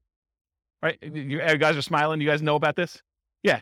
So, renting in January, that's another bad example. But that's the idea. Sometimes on that first transition out, you're a little short. That's what you got to do. You got to suck it up. Would you rather not buy the property? It's almost like a cost of acquiring that property, your rent difference. In fact, you could argue you put it in your rent ready cost on the next deal. I'm short on the last property going out. The numbers still look amazing. Okay. So that's what I talked about there. Other income. This could be different for multifamily properties or single family homes, but typically what other income usually is, it's stuff like if you've got an on-site laundry facility or you're kind of like providing internet and you're charging tenants an extra fee for access to internet, or you're renting out garage spaces or a storage closet or something like that, or covered parking. Those are examples of other income. Any questions on other income? All right, annual expenses. This is that next section there. So vacancy as a percentage. You enter in the percentage and the spreadsheet's going to tell you the dollar amount. Vacancy rates can vary between unit types. For example, vacancy may be lower on single family homes than 5 units or above or 10 units or something like that. I'll typically recommend a vacancy rate of 3% if you are a superstar at property management. If you are not a superstar at property management, it's probably going to be higher. Unless you're under renting your property, and then it's going to be lower. Okay? So, and that's a really good point. So if you're really pushing rent, you may have a higher vacancy. If you're really under renting it, you may have lower vacancy. You're trying to find this kind of delicate balance between a reasonable amount of time to fill your properties at a reasonably good market rent. Make sense? Because rent's not an exact number. Traditionally, we'll see slightly lower vacancy rates for single family homes with it increasing with the number of units. Single family homes are typically the lowest vacancy, then duplexes, triplexes, fourplexes, then large commercial residential type buildings. What you use will depend on your property management skills. Are you starting 60 to 90 days in advance to advertise the property, and the state of your real estate market? In a slower, softer real estate market, your vacancy is probably going to be higher. So you need to be more aggressive. You need to make sure your skills are on peaked out for doing that. And if you don't know what number to use in your marketplace, pick a number, and you're going to get better with this over time, and it may be wrong in your estimate, or go call a property manager and find out what vacancy rates are for your market. But realize one property management company could have a very low vacancy rate and tell you a very low number because maybe they're renting things a little bit lower than they should, or they're starting really early, or they're really good. And another one you could call up, another company with a lot of units could call up and they could tell you it's much higher because they're trying to get top of the market rents, or they're kind of doing it once the property becomes vacant, or, it varies depending on the property manager and their skill level too, and the types of properties they have in their portfolio. And I talk about this. Vacancy rate is also a function of your rent amount. In general, the higher you're pushing rent, the higher your vacancy will be. Any questions on vacancy? Property tax percentage, you enter the percentage, a spreadsheet tells you the dollar amount. Regardless of property type, use the actual property taxes for the property. But here's where it's problematic. You go to the MLS, you're searching for a property, it says there, hey, look, property taxes are insert number here, whatever number you say there. But realize that could be a senior exemption rate or a homestead exemption rate where the property taxes are artificially low and you don't know that. Okay. So you could try to find out what the overall approximate tax rate is for an entire city. You could go do research and try to figure that out, or you could look up a whole bunch of properties and put a spreadsheet together and kind of figure out what the average is for 300 properties to kind of get an idea, just to kind of figure out what it should be. And so you want to use a real number, not just automatically use what they have in there, especially if you're going in and buying a property and you've seen massive appreciation. Sometimes when you buy a property, the taxing entity will go and update it on sale. Sometimes they will always wait to every other year that they do the tax updates or whatever they're doing. So it depends on the market and how they do that calculation. But you could be at the tail end of an 18% appreciation run over those last 2 years, and property taxes could be 20% higher than what you thought they were going to be. So something to think about. Also, with new construction, you can't go look up what the value of the vacant land was and what they're being taxed at, because that's not like real life. You may have a period of time where you have a really low tax rate when you buy a brand new property, but in most cases, they update that pretty quickly. And it's going to be based on whatever usually the builder will give you an estimate. We're estimating property taxes are going to be about whatever it is, 1% or 2% of the property value. Okay. Talked about that. Any other questions? Yeah. Yes. Metro taxes would be included here because metro taxes are typically included as part of the property taxes in many cases. Yeah. And if in your market, because not everyone's listening from locally, if in your market they're not, they're done separately, you can combine them and put them in here. Good point though, Nick. Yep. Any other questions? Cool. Property insurance. You enter this amount and the spreadsheet tells you the percentage because you're often quoted this number from your insurance agent. So you call up your insurance agent, you say, look, I'm thinking about buying a $400,000 single family home. What would insurance approximately be on that? And maybe give them an actual property and get the coverage you want and give them your credit score so it's quoted to you, because those all have an impact. It's a 2-hour class on property insurance. But basically, if you go in there and you find out what that is, and then you adjust it a little bit based on it's a little bit more expensive property, it's a little bit less expensive property, then when you're ready to make an offer on something, go firm this number up with your insurance agent. But don't go harass your insurance agent doing an insurance quote, a full workup quote on every property you're analyzing. That's just dumb. Okay. Just use a really rough estimate. You can go firm it up and verify your assumptions once you get more serious. Insurance can be less. Oh, this is really important stuff. Okay. So your insurance can be less for condos and townhomes than for single family homes, because a lot of times the insurance policy you're buying is covering your risk, what the insurance company will need to replace if you have a claim. And in a lot of cases with condos and townhomes, the HOA covers studs out or the exterior of the building. And so part of your HOA fee is for the HOA to cover all that exterior maintenance, and if there's hail damage on the roof or if there's damage to the sides. And so you're not paying for insurance to cover those things here. You're paying for it in your HOA. Okay. So in this case, your insurance may be lower for condos and townhomes, which will help offset a lot of times those higher HOAs. So when you think about, you're analyzing a deal and you're thinking to yourself, hey, I've got this deal I'm analyzing, but the HOA is killing the deal. Well, maybe, but in a lot of cases, part of that HOA is really maintenance on your property or insurance on your property. And so you'll usually give up a little bit, like lower your number slightly for maintenance and lower your number slightly for insurance because the HOA is covering some of those. And you can use, I'm going to reference the capital expense and the maintenance and the capital expense spreadsheet a little bit here, but you could do those spreadsheets and figure out what you're paying and figure out what the insurance company is paying and then kind of make the adjustments there so that it's a little bit fairer comparison. Does that make sense? Anyone lost by what I just said? Because that's kind of an important point. It's honestly one of the reasons this class exists.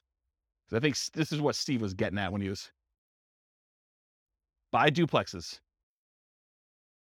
Yeah, I mean, duplexes, sometimes you have less maintenance with a duplex if everything is sort of independent and you have one shared roof. But sometimes duplexes are even more expensive. You have a shared entryway and you've got to be responsible for maintaining that. And so it really depends on the property. It's not just automatically X is better than Y.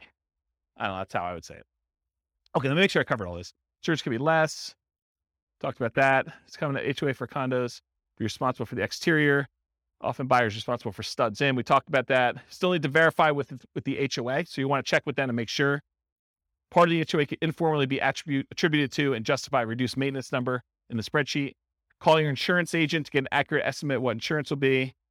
Watch the 2-hour class on insurance. I think I talked about that. Okay, HOA dues. So that's the next field. HOA dues tend to be higher on properties where the HOA is responsible for maintaining significant portions of the property. If the HOA is really just sort of a compliance arm, their HOA fees tend to be really low. If your HOA covers exterior maintenance and roofs and a golf course and a pool and everything else, expect your HOA to be much higher, okay? You're less likely to have HOA dues as the number of units increases, most likely to have with a condo or townhome, more likely with a single-family home, less likely with duplexes, triplexes, and fourplexes, and least likely with 5+ units. Although there's exceptions to that, but I think that's a general rule of thumb that you're less likely to see HOAs the more units you go. In properties where the HOA dues include some maintenance, any type of maintenance at all, you might be able to justify using that lower maintenance number and insurance costs. And this can offset part of that HOA fee to make condos, towns more competitive from a return on investment perspective. I didn't cover it here, but we need to talk about this. So let's say you're in a big neighborhood and you have a huge hailstorm comes through and, the HOA is responsible for roofs. And they realize that 90% of all the properties need new roofs now. And they don't have enough reserves in order to handle their kind of like deductible for having all the roofs done. So they're short. So what does the HOA do when they don't have enough money to do the repairs on the properties that you own?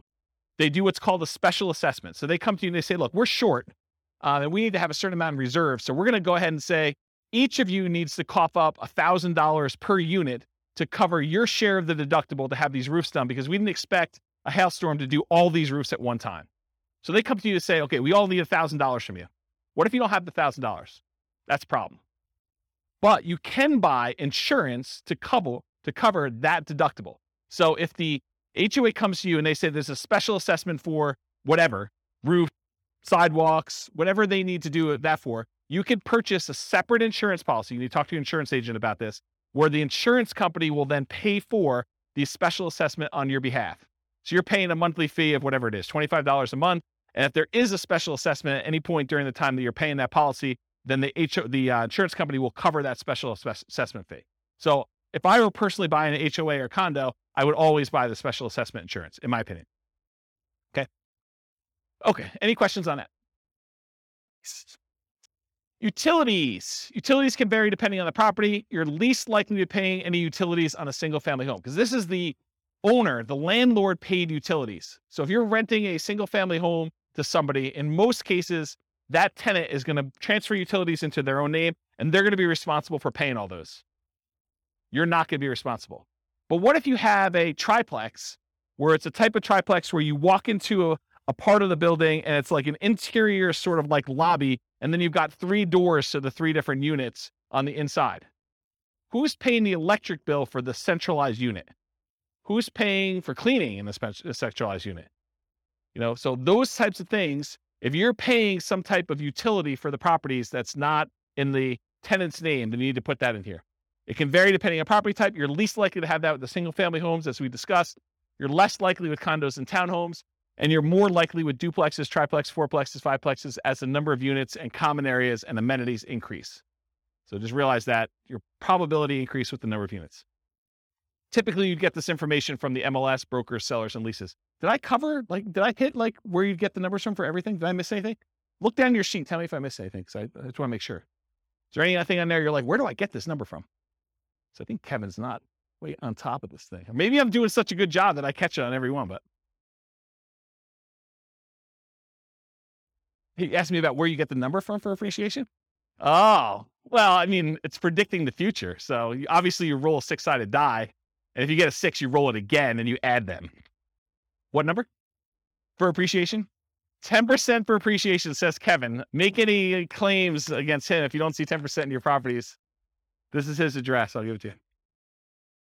You know, maybe. I could probably make it a non-deal if I really, really struggle to do that. But you're right. Everything starts looking pretty good, which is why, last couple of years has been amazing here. I got no unhappy clients, that's for sure. All right, got my water. All right, so we talked about utilities. Any questions on that? Other expenses. I combine these two into one slide. You're slightly more likely to have additional other expenses on properties with more than one unit. This is like if you have to do snow removal on a fourplex, because who's going to shovel snow when you've got shared walkways and stuff? Or lawn care, or things like that. Most likely have 5+ units as a number of common areas and additional shared amenities increase. You typically get these numbers from the MLS, brokers, sellers, and leases, although my experience is that they're very rarely accurate. So you gotta use your personal experience to kind of estimate what you really think they should be. And it sure helps if you have other properties. You're like, oh, I have another 10plex and my landscaping costs for that are this. Let me go ahead and use that for this one. But if you don't have those actual numbers, sometimes it's really hard to estimate. All right, maintenance percentage. Maintenance can vary depending on the property type. It tends to increase as the number of units and the number of common areas and additional shared amenities increase. Think about this. If you got to maintain a central area, that tends to increase your costs. Single family home where you're responsible for all maintenance tends to be higher than condos and townhomes where the HOA is responsible for some maintenance. We talked about this idea. Part of the HOA can be informally allocated for maintenance instead. Some investors will include or at least mix in some capital expenses with maintenance. So if you haven't watched the 2-hour class on capital expenses, I would strongly recommend you watch that because it's mind-blowing. But the idea is that some things some people consider to be capital expenses are probably maintenance, and some things some people consider to be maintenance are probably really capital expenses. And so you try to figure out where the blend is for what percentage you use here and what percentage you use for CapEx. Just between the two of them, you need to cover everything. Think of it that way. So in that class on CapEx, I have a basic spreadsheet and advanced spreadsheet. I'll show you those, I think, on the next slide. And then keep track of your maintenance and capital expense numbers over time to get a better feel for your own numbers. And as we see periods of massive inflation, what should you expect to see with maintenance and capital expense costs? To go up, right? A lot. You were thinking they were going to go up 3% a year, and now we saw whatever inflation was, 9% or 8%, whatever number they're quoting you. Then realize you're going to see a pretty big uptick in that. All right, so advanced for condos and townhomes where some maintenance is handled by the HOA, estimate the portion responsible in the HOA fee and then subtract that from what it should be to do your reduced percentage. So you go do the calculation to find out, oh, the HOA is responsible for A, B, and C. That usually costs X dollars per year. And my maintenance number is $3,000 per year. I can subtract the number that the HOA is responsible for. So I really only need to do this dollar amount, which is this percentage. So do that math for yourself. CapEx, same type of idea. They can vary depending on property type, similar to maintenance, except these are less frequent, often larger expenses. One of them I quote as a percentage of gross rent. That's maintenance. The other one I quote in dollars per month. Or this is annual, actually, so dollars per year. All right, these are examples of the two spreadsheets in that CapEx class. I really recommend you go watch those. This is the basic one. The basic one you put in the cost in today's dollars of all these different things that you're going to do, how frequently and number of years that you replace them, and then it will take an inflation rate into effect and tell you this is what it will cost this number of years in the future. So this is what my yearly cost is that I need to save. And this is how much I need to save each month. So it tells you how much you need to save for the year's costs and how much you need to save for the month's costs in order to have all these things covered with inflation this number of years out for one use. So that does the basic one. The advanced one is more complicated because it does the cost in today's dollars, the frequency, and then you can put in how old the thing is today. So you may only have, instead of 10 years for an air conditioner, you may be 5 years in. So you really only have 5 years to save up to replace an AC. So that'll take that into account, and it'll adjust all the different years for all the different units. And then it also takes into account if you're putting money aside, what you're earning on that money in some type of savings account, and if you're increasing the amount you're saving each year with inflation or some other number. So the advanced one does a whole bunch of calculations. It's almost like cash flow planning for CapEx, and it shows you your account balance over time and sees if you ever go below zero, and shows you when they all happen and how big order of magnitude they are, like how large the expenses are, and it sums up all of them in this bottom one. So the advanced one is for someone who's like, yeah, I really, really want to know and have an understanding of CapEx. The basic one should get you close. Okay. Management does not tend to vary based on property type, although with some properties, especially larger multifamilies, you may be hit with your property manager minimums, which would make your percentage higher than you would have estimated. For example, if you're renting, you've got like a 20 unit and there's a whole bunch of like 1-bedroom units in there, like studio or efficiency apartments in there. And, they're renting for $550 a month, and your property manager's minimum is $600 a month.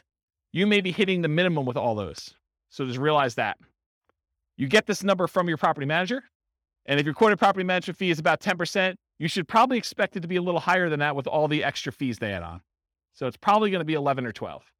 So if they tell you it's 10, it's probably going to be a little higher than 10. It's very rare, in my opinion and experience, that the property management number that they quote you is the actual expense you pay to them. Okay? Any questions on this? Yeah, Andrew, you want to? Are you counting like the first month's rent as part when that happens as part of that, or is that a separate? That's a really good question. So in this particular spreadsheet, I combine them all together. So you want to merge those into one. So if your property manager says it's a half month's rent every year for lease renewal or putting a new tenant in there, then you calculate out what the property management fee on all 12 months is, plus a half month's rent, and figure out what that would be as a percentage and do those. And then I'd probably bump it up for all the incidental expense in addition to that. So yeah, it's not intended to be broken out. In the other spreadsheets, some people will break out, property management, somewhat like steady state property management fee, and then they have like a lease renewal fee or a lease origination fee separately. I combine them into one rather than do two. Good question. Any other questions on this? All right, so this is the depreciation details on the bottom. So land value percentage. So what percentage of the property price was the value of the land when you bought it? If you're buying a condo or just a condo, usually they don't have any land value. If you're buying a townhome, a lot of times they will have land value. Talk to your CPA, though, about whether or not they're going to try to reduce your condo for like the shared land fee or something like that. Some of them like to do that. I actually don't know what the right way to do it is, but I think some of them will do like, it's a condo, I don't own any land, so my land value is 0. And some will say, well, you're built on something, and so we got to kind of attribute it to that land, and I'm not sure which way they do it. Anyone know like what their CPA does? Okay, yeah. No one knows. It's a mystery. So that's a land value percentage, because when you depreciate a property, what we're trying to figure out here, one of the reasons why we ask these questions, is we're trying to figure out what the depreciation benefit, what the tax benefit of owning a rental property is from the government. And what we need to know to calculate that is how much of the purchase price was land, because you can't depreciate the land, you can only depreciate the building. So we need to know what percentage was land. Then we also need to know whether it's a commercial or residential property. And by commercial residential, I don't mean, 5 units and above. I mean whether people live there or not. So if you're doing an industrial building or, some type of like other commercial thing, which I can't think of right now, but something where people don't live in, that's commercial. And that's at a different time period. And then residential is 27.5 years. And then lastly, I need to know what your effective income tax rate is to estimate what that cash flow from depreciation will be for you. I need to know what your tax rate is so that I can say, hey, look, you're going to be able to depreciate this amount of money, and at your tax rate, it's about this much per month for you. Okay? So what the land percentage is, then we're asking about property type, single family home, condos, townhomes, duplexes, triplexes, fourplexes, and 5+ units. We're typically using R, just residential. So you're doing an R or a C here. And if you put an R there, it's going to use 27.5 years. If you put a C, it's going to use 39 years. The overwhelming majority of you will not use 39 years. If you would put a C here, you would know. You would know. Okay. So use R unless you know otherwise. And then finally, your effective income tax rate, it's the same regardless of the property type. It's used to estimate that cash flow from depreciation benefit. We multiply the gross depreciation amount times your tax rate to estimate, it's only an estimate, how much your tax benefits would be in cash flow to you. So here's I'm not an accountant, not a CPA. Here's the layman's version of what depreciation is, okay? Let's say you make $100,000 a year between you and your spouse, and you own a property. And after you take out the value of the land, the building itself divided by 27 and a half years is $10,000, okay? So after you take out the value of the land, you take the value of the building, you divide by 27 and a half years, and that equals $10,000.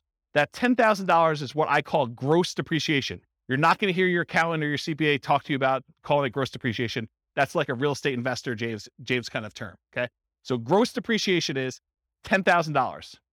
So what it really means on your tax return, again, layman's, go talk to your CPA about actual details. Instead of having to pay taxes on $100,000 now you only have to pay taxes on $100,000 minus the $10,000 in depreciation. So you're really paying taxes on $90,000. So if you think about it, the $10,000 that you got in gross depreciation, if you multiply that by whatever your tax rate is, that tells you how much you did not have to pay in taxes. So $10,000 times 20% effective tax rate says about $2,000 a year is what you're actually not having to pay in taxes by owning that rental. Does that make sense? Okay. Yes, it is only for rental properties. So if you are renting out part of the property you're living in, I believe you could take some depreciation, but not the full amount. Good for house hackers. Yep.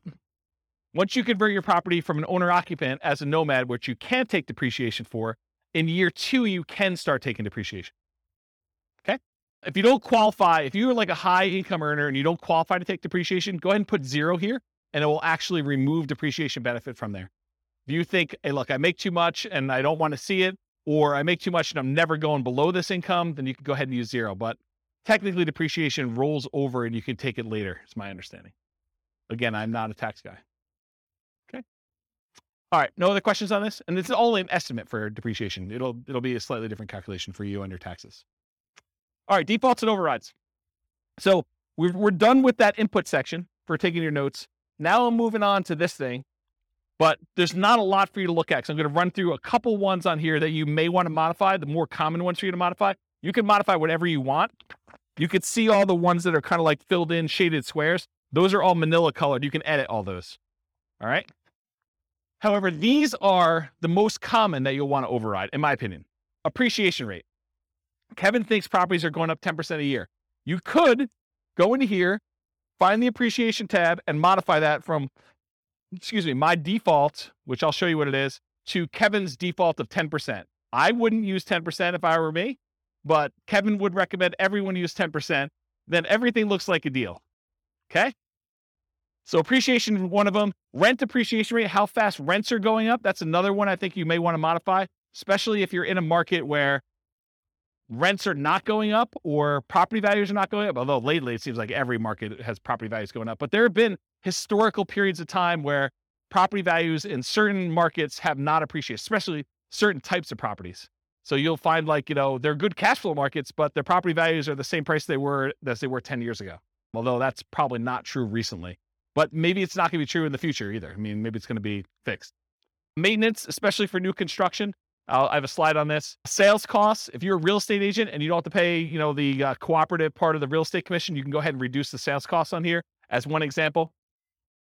And refi costs. So if your lender is quoting you a different number than what I have in here for your refi costs, then go ahead and change that too. If you find yourself wanting to use a different default for an override, like you're like, James, I'm tired of going in here and actually changing your appreciation rate every single time, or your rent appreciation, or the refi cost, or what my cost of sale are, then go ahead and change it once. Use that as your default spreadsheet that you used from the very beginning. Then only use yours. Don't download mine every time. Does it make sense? So edit it once. You don't need to do it all the time. All right, so override. So this is an example of how to do the appreciation rate. This is in the overrides tab. You can see it on your handout. This can vary depending on property type. Some people believe that single family homes appreciate faster than condos or townhomes. The data I have does not show that to be necessarily true. They're really close, but maybe over a long period of time that is true. Although it doesn't make sense to me because then people would buy condos and townhomes because they would be undervalued. But I don't know. Who am I? And these numbers can change over time. I can see prices for apartments largely driven by cap rates changing at different rates than what we typically use for non-5+ units. I can see that happening. Historically, I've suggested 3% per year for appreciation rates for most modeling. Some markets you'll be lucky to see 3% per year. Other markets, 3% seems like, per quarter, especially the last year. But, last year is exceptional. Are you guys getting involved in real estate investing because you think it's going to be 12% a year? I should discourage you now. It's not going to be 12% a year every year. You might see some years like that. That's what's great about it. You accumulate a portfolio and you have some lean years, and then all of a sudden it's like, I'm so smart. I have like all these properties and they've got up in so much in value. This is like amazing. Not every year is like that though. Okay. So in order to do that though, either right here, appreciation rate, it shows you what the number is. If you put a number in here, it'll change it for that year for you. And then it will usually repeat it, I think. And so you go ahead and change it, and then you change it for each year that you want to change the appreciation rate. Okay. That's how you do it. Same idea for rent. In fact, the same thing I basically just said. I've historically used 3% for rent depreciation rates. You'll be lucky to see in some markets. In some markets, 3% seems low. So you can go ahead and change the assumption though. Rent depreciation rate, it changes right here. You can't change it for year one because that's the number we're using from the homepage. So you put in the rent, it doesn't go up in year one, right? It starts in year two that it went up that amount. So you go ahead and do the appreciation rate there. And then it shows you what the monthly rent is. You can even override individual rents if you want to. Like everything is overrideable. Overrideable. I think that's a word. Okay, so that's another one you'll do. Maintenance. So I'll talk about the maintenance one. So you can adjust maintenance. If you're going to buy a property and it needs a lot of work, you can crank up your maintenance for the first few years while you're doing all the work. But another case that we see a lot is new construction, where you're buying a property and that because you have a home warranty from the builder and everything's brand new, that you're probably not going to see pretty high maintenance for the first few years. So you could artificially lower your maintenance numbers. Historically, I used to teach you put 2% in for year one, 4% for year two, 6% for year three, 8% for year four, and then you go up to the 10% per year. And that only works in our marketplace with our rents and kind of like how things work out. If you don't feel that's conservative, don't use it. Use 10% from the very beginning. That's more conservative to do that, or whatever number you believe is true for you. So you can override that. I'll mention one thing too. So you could either I'm going to set aside this chunk of money in rent-ready costs to deal with a property that needs a lot of repairs, or you could say, I'm going to pay for these repairs out of cash flow and crank these numbers up until you think you'll be done, right? So you could say, I'm going to put aside $20,000 to do all these repairs on this property when I buy it in rent-ready costs, or, hey, I'm going to do whatever this number is till I get to zero cash flow, essentially, and for the first X number of years until I paid for it from cash flow. Okay. Sales costs. So this is another part of the spreadsheet. It shows you your sales costs. So you can do your closing costs, which is what you have to pay when you're selling the property, any real estate commissions as a percentage that you're going to pay there, or depreciation recapture tax, so that when you get this depreciation benefit while you own the property, but when you sell it, the government's like, we want our money back. So you get this huge benefit of depreciation, cash flow from depreciation while you own it. But then when you sell it, they actually look at what you took and they want you to pay taxes on the amount that you took as gross depreciation. So that's what depreciation recapture is. When you go to sell a property, we want to then pull that out. And so usually the tax rate for that, it varies a little bit. It's based on some situations, but it's usually 25% of the gross depreciation amount up to your income tax rate. So if you're paying less than that, it's usually lower.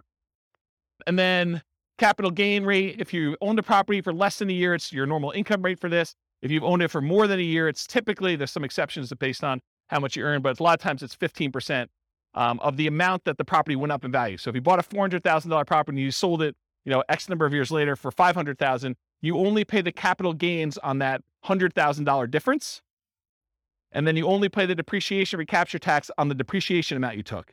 So these two taxes are calculated correctly in the spreadsheet, but they're different on what they are calculating. So it's not like 15 plus 25. I'm paying 40% in taxes. No, you're not. You're paying 15% on the gain and you're paying 25% on the depreciation benefit you got while you owned it. Okay. So realize that they work in different ways. And then this real estate commissions on whatever the sale price was usually. So there's 4 different expenses on there. You can adjust all those: closing costs, real estate commission, depreciation recapture tax, capital gains. You could use my defaults, which are pretty common. You can use my defaults, which are pretty common, or if you know something is different, if you're doing a 1031 exchange, you know which ones to modify. If you're a real estate agent, you can do that. If you have really low income and you've got some tax benefits of, capital gains or depreciation recapture, you can go ahead and change those to be what is true for you. And you could do it by year. You say, look, I have a really low income year coming up in year 5, so it'll be really low there. It might look like a benefit to sell it that year in order to optimize for that. But that's a different class, which I don't have time for. I talked about that. Any questions on this? Kind of crazy, right? Okay. And then refi costs. You can do your cash out, refi costs to do this, or a dollar amount. So it's either a fixed dollar amount or a percentage of the amount you're refining. It'll do that for you. That's for the override. All right. We finally got to the outputs. We got 20 minutes to go over outputs because I think that's the end. So was it helpful to have the thing for notes? Was that good? Okay. I'm glad I did that. Good question. Yeah. So it's both. So the question was, are the overrides intended to be a backward looking, this is how my investment performed, and that's one of the new benefits of the new spreadsheet, that you can override everything? Or is this like a forward looking, hey, in year 5, I expect appreciation to taper off and it's not going to be 7% anymore. It's now going to be 2% or negative 1% or whatever. And I can go ahead and plan out how I see the market performing, or my tax situation 5 years from now when I quit my job, or, any other kind of like complexity you want to do in there. And the answer is both, right? You could do forward looking things. I'm going to buy this property and I know there's certain things about my life and what I'm going to do. You can model that, which is great. Or you can now use it to, and it was built with that in mind, but I haven't back tested it for that. And if you guys want to test it and tell me where the problems are, please do. But you can now use it for, this is what actually happened in year 1. So then when we look at year 3 and 4 and 5 returns, it's going back to the beginning of time and using real numbers. So that's the thinking. Yeah. Thanks, Rob. I was wondering how difficult it would be to add like maybe a scale bar or something down at the bottom to show year 1, 2, 3, 4, and 5. Mainly the 2 charts I'm looking at would be the monthly cash flow and the annual key metrics. Okay, so your request is to have a cash flow 1 through 5, like cash flow from depreciation and true cash flow, ideally, or 1 through 5. Yeah, because oftentimes it takes 3, 4, 5 years to stabilize a property. That's a good point. It would be kind of nice to see, like, I know this is analyzing year 1, right off the bat, if it's a good deal or not, but it would be kind of nice.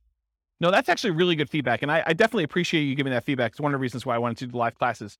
Email me and remind me to do that. And secondly, tell me which of the 9 charts you want to remove. So I'm happy to do it, right? But like, which one should we, and I think I know what it is. It's probably, non-loan expenses is my guess, right?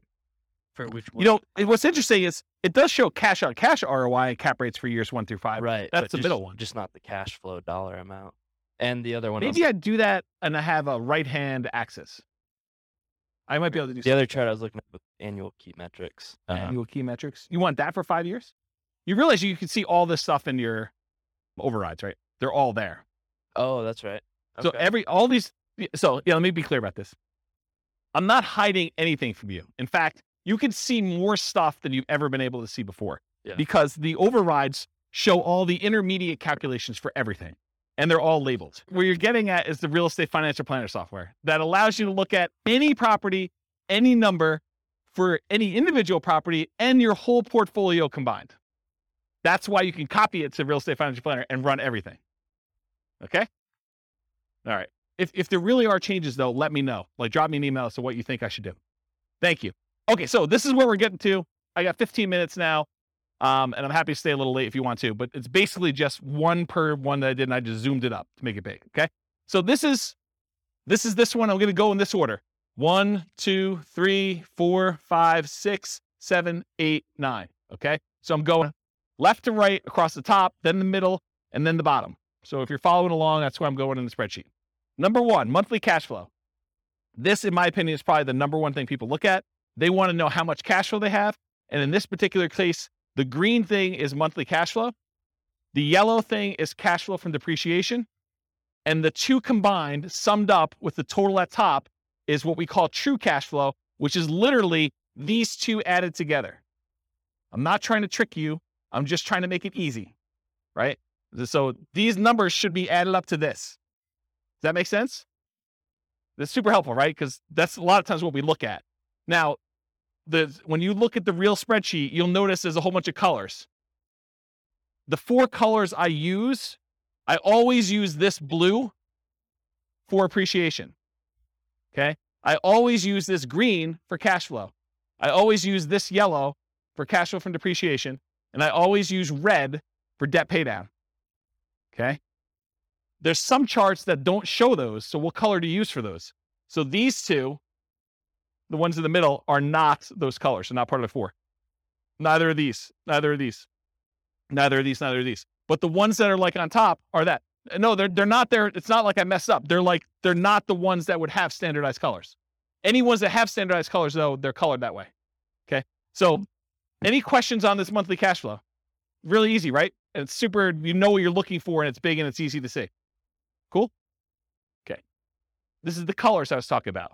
So this is, remember that return on investment quadrant, return in dollars quadrant, return, all those quadrants that we do all this stuff. They're all color coded for this reason. Appreciation is always blue. Cash flow is always green. Tax benefits are always yellow. Debt pay down is always red. Same ones here. So these match. Cash flow and tax benefits, they match to this. Okay? That was purposeful. All right. So this is now going to the chart 2 on the top, second one across on the top. And this is showing you the amount of return in dollars from each of the 4 areas. So this is your appreciation. This is your cash flow for the year. This is how much you paid down in debt. This is how much you had in tax benefits. And then if you had a return from the reserves, if you watched the class where we talked about having amount of money set aside in reserves and figured out what your return is on that, there's a whole class on that. I can't go into it right now because I only have 10 minutes left. But there's reasons why we have 3 different versions of this, okay? These numbers are always going to be the same, the appreciation numbers for all 3. The cash flow numbers are always going to be the same. The debt paydown numbers are always going to be the same. The cash flow from depreciation numbers are always going to be the same. The number that changes is how much you get in reserves, whether you have 6 months of reserves, RIDQ plus R6. R6 stands for reserve 6 months, or 12 months of reserves, R12. Okay. So it shows you the dollar amounts, and now the total is on top here. So the total amount of your return, if you're not doing reserves, if you're like saying, screw James, I don't believe in this reserve thing. I've got a credit card. I'll just do that. Bad idea. But if you're doing that, $21,445 is your total amount. The majority of it coming from appreciation. The next biggest one is your debt pay down, a little bit of cash flow, a little bit of tax benefits. Okay. So you can see that. Then you see how much you got. If you had 6 months of reserves, you're getting a return on that. And 12 months of reserves, if you're getting a return on that. Just shows you dollars. Does everyone understand what I just went through? Because it's going to make me explaining the next chart a lot easier if you understand this one. Everyone got it? Any questions? Yeah, Andrew. Where's Mike?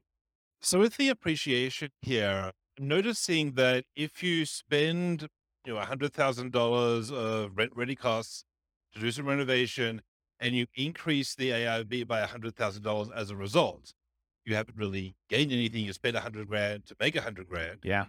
Here in this particular chart, it shows the benefit of the $100,000 of the appreciation, but doesn't show the cost of that appreciation of $100K, because that's considered part of the total investment, not a cost. Yeah. So it's going to come up in the next chart, because then we're looking at return on initial investment. Yes. And you'll find out what the gain was on how much you put in. But because you're just looking at sheer dollars, I had to put a stake in the ground as to which way you do it, right? Because you could make arguments the other way if it was that. That's what I'm trying to think about. And then try to define year 1 to make it. Yes. And this is why this is probably not a good BRRRR spreadsheet, right? Because that sort of is a BRRRR related thing, right? Putting money in and getting a return on that appreciation in year 1, sort of thinking about it. And so I put the stake in the ground saying, this is the way I want to think about it, because in most cases, you're just looking at the sheer dollar amount that it appreciated rather than a BRRRR kind of forced appreciation number. Right. And I mean, the return, if you sell it chart, has it all because it has the invested money baked in. So that's all good. But it's here it feels like it's correct, but needs to be interpreted with the knowledge that it has that. And I think there's a whole bunch of things that come up like that. It's not just that one thing, right? There's certain things like you're putting in numbers, unless you understand why you're putting in numbers and what's going on, you could misinterpret what's happening. And I think that's true of a lot of tools. It's using tools, you need to understand your tools as an expert. This is your kind of skill set as an investor to do this. Right. So yeah, I agree. It'll come out in the next slide. Any questions on this before I go to the next slide though? If you don't understand this, you're going to be confused. Any questions? This is what this is. This is like if you're getting a return on your reserves. So you put 6 months in reserves in some type of low bearing account. And this one, you put in 12 months reserves, but you're willing to be a little bit more risky with it and get a higher return on it. Okay. All right. Next slide. This is the same chart presented a slightly different way, but now we're not talking about dollars. We're talking about how much you earned in dollars divided by how much you invested in order to get that return. So now we're saying you didn't have $13,200 in return. You now had 11.49%. That's that 13,200 divided by whatever you invested in order to get the deal.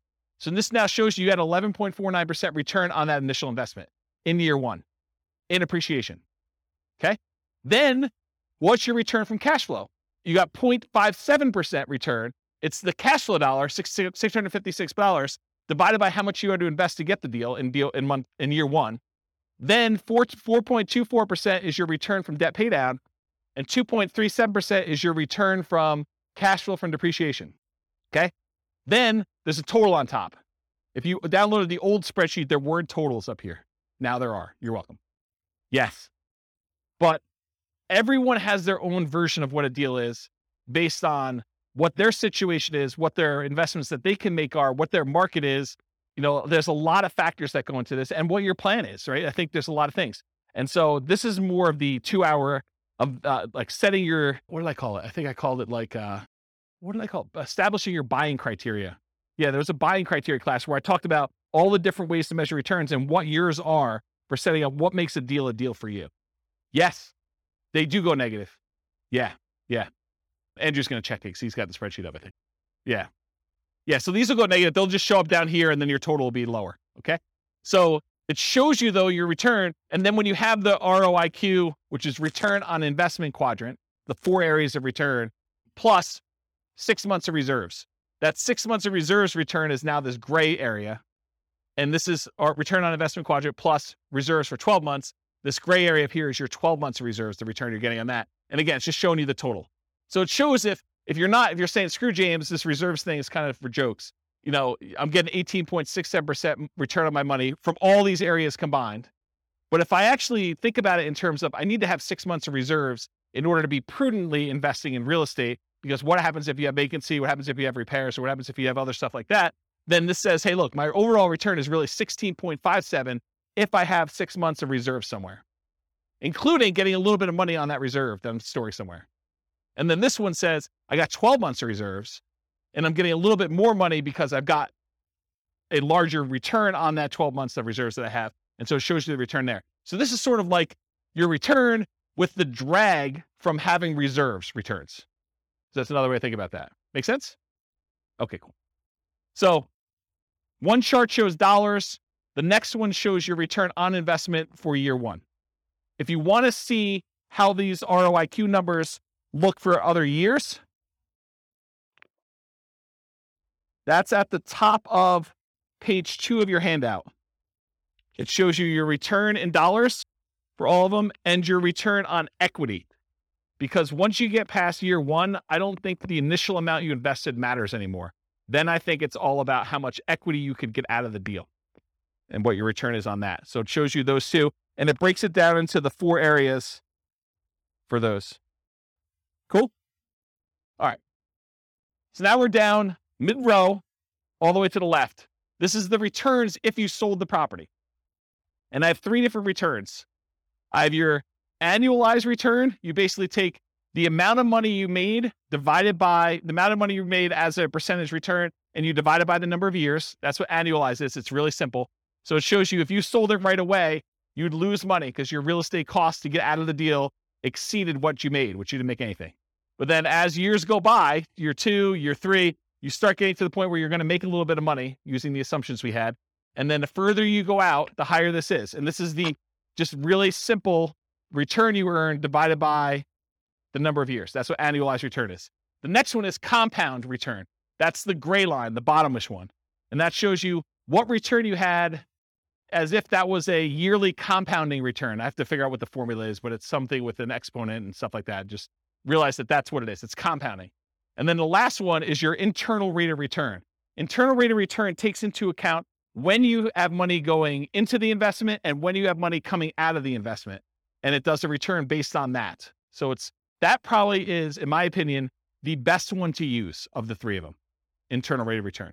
So it shows you what it is. And you basically look at the year and what the return is in that year. And that tells you what that return is per year. Okay. So this is like almost 10% per year return in this case. Any questions? And this one shows 20 years for you. So you can see 20 years worth of history. Okay. Any questions on that one? All right. The next one shows you, some people like to look at cash on cash return on investment when they're evaluating their deals. Some people are all about cap rate. Cash on cash says, what's my cash flow divided by what I actually put into the deal? The cash I'm getting back divided by the amount of money I invested. Cash on cash return on investment. Cap rate says, what is the amount of money I would get if I did not have a mortgage on this property, but I had all my other expenses, property management, taxes, insurance, maintenance, all that other stuff. It says, what's the return if I bought this all cash? So it's net operating income divided by purchase price or value, depending on when you're calculating it. But cash on cash is the rate of return you're getting on the money you have invested in the deal. So if you want to do cash on cash, it's these green boxes and they're labeled. So in this case, year one, you get 0.57%, 1.14, 1.73, 2.34, 2.97. And then cap rate just shows you the numbers going all the way across. So if someone says to you, look, I'm buying a 5 cap property, that's cap rate, 5% capitalization rate. Okay. Any questions on that? Yeah. Microphone. Purchase price, not For the ERV, and not dependent on the closing costs and rent ready costs. Is that correct? Yeah, this is a weird one, right, Andrew? Because I mean, it depends on what you're saying. You can make an argument that it should be on ARV, right? Because that's really the value of the property. It's like your net operating income divided by the value of the property. That's how it's calculated in year 2 and 3 and 4 and 5. But year 1, we often use purchase price. So I don't know. I mean, or it could be purchase price minus closing costs because you can't get away without. Yeah. So are you going to the bank and you're trying to show them, like how bad this is, or, or you bragging to your friends at a coffee party and you want to tell them the better number? I don't know. It's literally like you could go either way. What I actually do here, I don't remember. Probably. I think it's purchase price. Yeah. So that sounds, well, it shouldn't be. It should be ARV. Okay, maybe ARV. Because if I'm doing year 2 and 3 and 4, I wanted to be consistent. Yeah. I didn't want to have a number there. So I do ARV, but you can make a really compelling case to do purchase price, right? Because that's really what you're buying it at. Or total invested is the other, because you have to invest. Yeah, you're finding all like my weird case examples, like all the. Well, these are to do with you. These are core to the. No doubt. This is like a conversation you and I would have offline that no one else would care about. So yes, I totally agree. Any questions on this? So some people are like cash on cash people. Some people are cap rate. The other way to think about it is cash on cash takes into account your financing. Cap rate does not. Cash on cash takes into account your financing. Cap rate does not. So if it's a weird market where financing is unusual or hard to get or something like that, this becomes a much better metric because it impacts whether it's a deal or not. It'd be return on equity only in the case where it's paid off. Yeah. Yep. I think that's correct. The green bar would become equal to the cap rate if it was paid off. Yep. They become the same. All right. You guys are going way off track, but that's good. You ask your questions. You guys have probably heard the concept of return on equity, right? Return on equity is how much should I make in appreciation divided by how much equity I have in the property, or how much should I make in cash flow divided by how much equity I have in the property, or how much should I make in cash flow from depreciation divided by how much equity I have in a property, or how much should I make in debt pay down divided by how much equity I have in a property. You guys have kind of understand that concept. That's not exactly what this chart is, although it's really similar. The difference is your equity in the property is not all yours to keep. If you were going to go sell that property, there would be costs. You probably have real estate commissions. You probably have closing costs to get out of the deal. You have that depreciation recapture tax. You have capital gains tax. So your equity, you may think, hey, look, my property's worth $500,000. I owe $400,000. I have $100,000 in equity. Oh no, you do not. What you have is $100,000 minus 6% of the $500,000 in real estate commissions, minus 1% of the $500,000 in closing costs, minus 25% of whatever I had to get in depreciation over those years that I've owned it, plus 15% of the $100,000 that I had in appreciation. those are all subtracted from that 100 grand. So maybe you have 50,000 or 40,000 left. This chart shows you that return you had from appreciation divided by what you'd walk away with in cash by selling the property after all those expenses, closing costs, real estate commission, depreciation recapture, and your capital gains. So true net equity is actually the equity you have if you sold the property and you did all the stuff you're supposed to do, paid closing costs, paid whatever transaction costs to get out, the depreciation recapture and the capital gains tax, okay? So these numbers, in my mind, you want to know what your true net equity is because you want to know, hey, if I sold this property and now I walked away with $40,000, what would I have to get on that money that I walked away with in order to match this real estate deal? That's what we want to know, right? We want to know, like, if I sell this, what do I need to beat to invest? So that's why I like this. And this is why this chart is the way it is. So the blue line shows you your return from appreciation divided by how much true net equity you would have in that year. The red line is your debt paydown return over true net equity. Your yellow line is your cash flow from depreciation line over true net equity. And your green one is your cash flow over true net equity. And this dotted line is the sum of all of them. So you're pushing almost a 23% or whatever it is return on true net equity in year one, and it kind of continues to taper off over time. Does that make sense? Okay. Annual key metric. I'm moved on to the next one. I'm at the very bottom all the way to the left. This just shows you your gross potential income. If you didn't have any vacancy or anything, what's the maximum you could possibly get from this property with the current rent you're getting? That shows you what it is per year in year one. Gross operating income is this after your vacancy expenses. Operating expenses tells you how much you're spending in order to operate the property, taxes, insurance, maintenance, stuff like that. Net operating income is the amount you're getting from gross operating income minus your operating expenses, gives you your net operating income. This shows you how much you would get if you own the property free and clear, if you did not have a mortgage on it. Okay, this is all year one. Any questions on this? And as I said before, you could see this for any year on that overrides tab, and you could override any of it if for some reason you have a weird year. Non-loan expenses. This just breaks out what you paid for stuff. This is what your vacancy, which is not really a loan expense, but I put it in here because I wanted it to see it. Vacancy is the odd man out, but $1,000 in vacancy. This is how much you paid in property taxes. This is how much you paid in property insurance. This is how much you paid in HOA. If you had landlord paid utilities, that would be what's here. Your expenses 1 and 2. How much you paid in maintenance.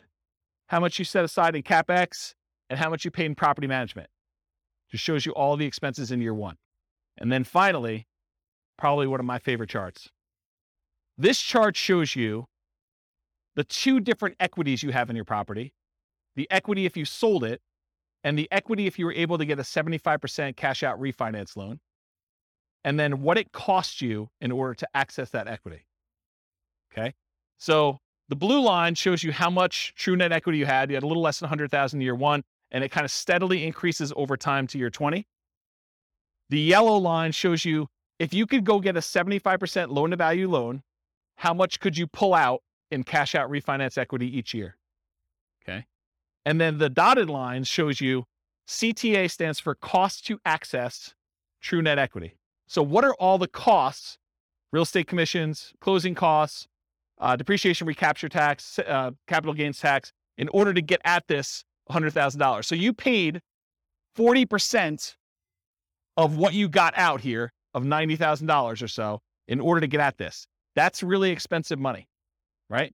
So you could see what the cost was in order to get at that money, okay? And if you do a cash out refinance, it starts off really, really expensive to get out a very small amount of money.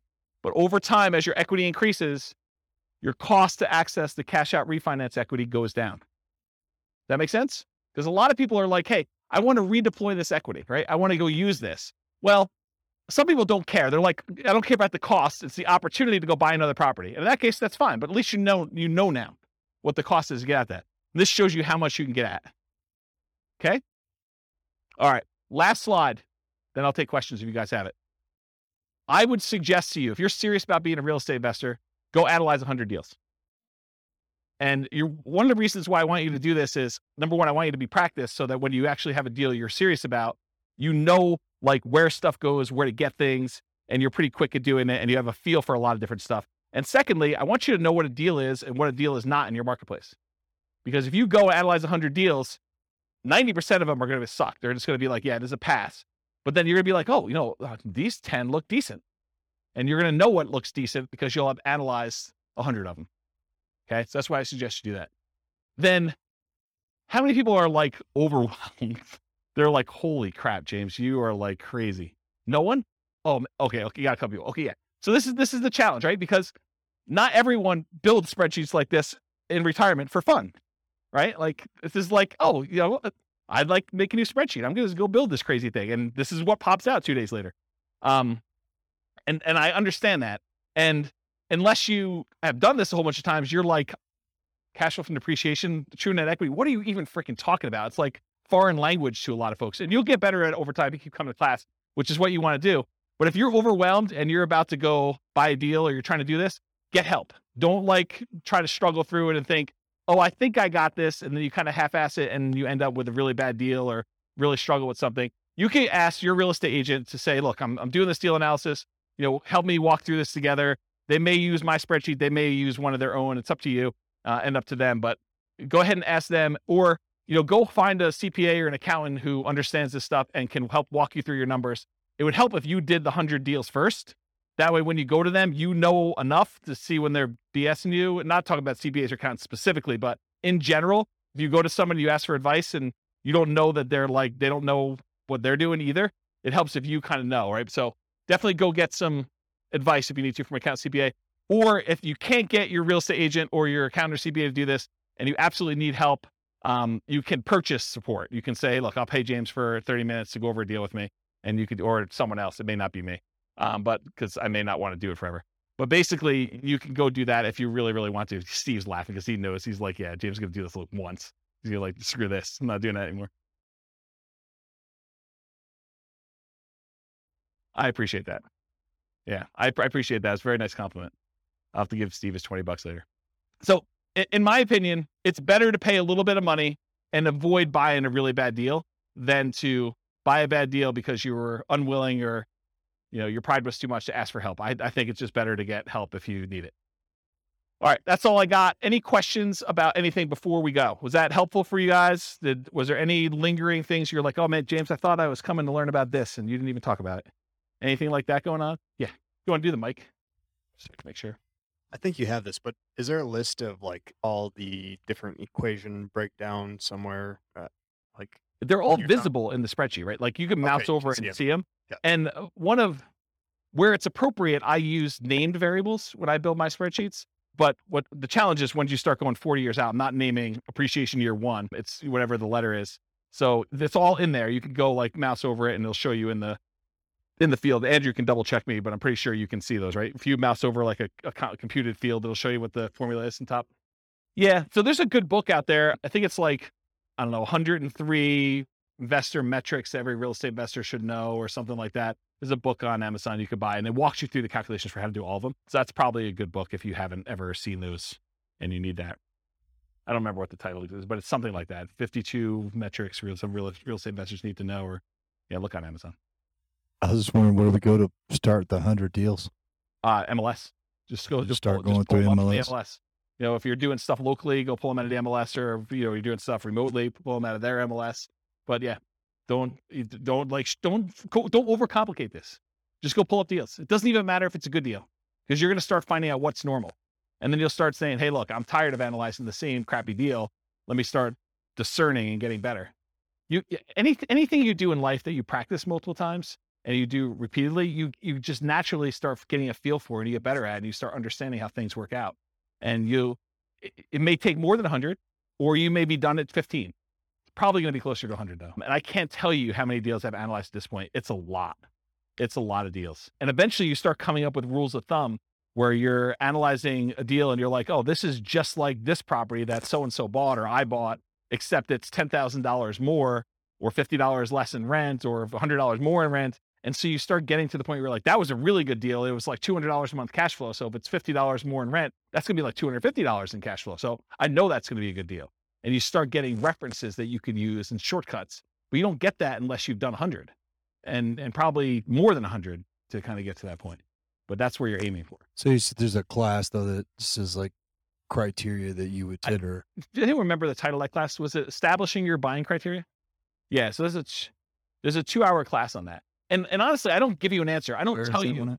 It's on the website, Establishing Your Buying Criteria. So the challenge you're going to have with that class is, I don't say to you, 10% cash on cash, you want to buy those, right? What I talk to you about is, these are the different kind of metrics you can use to establish whether this is a deal for you or not. And it's up for you to decide what that is.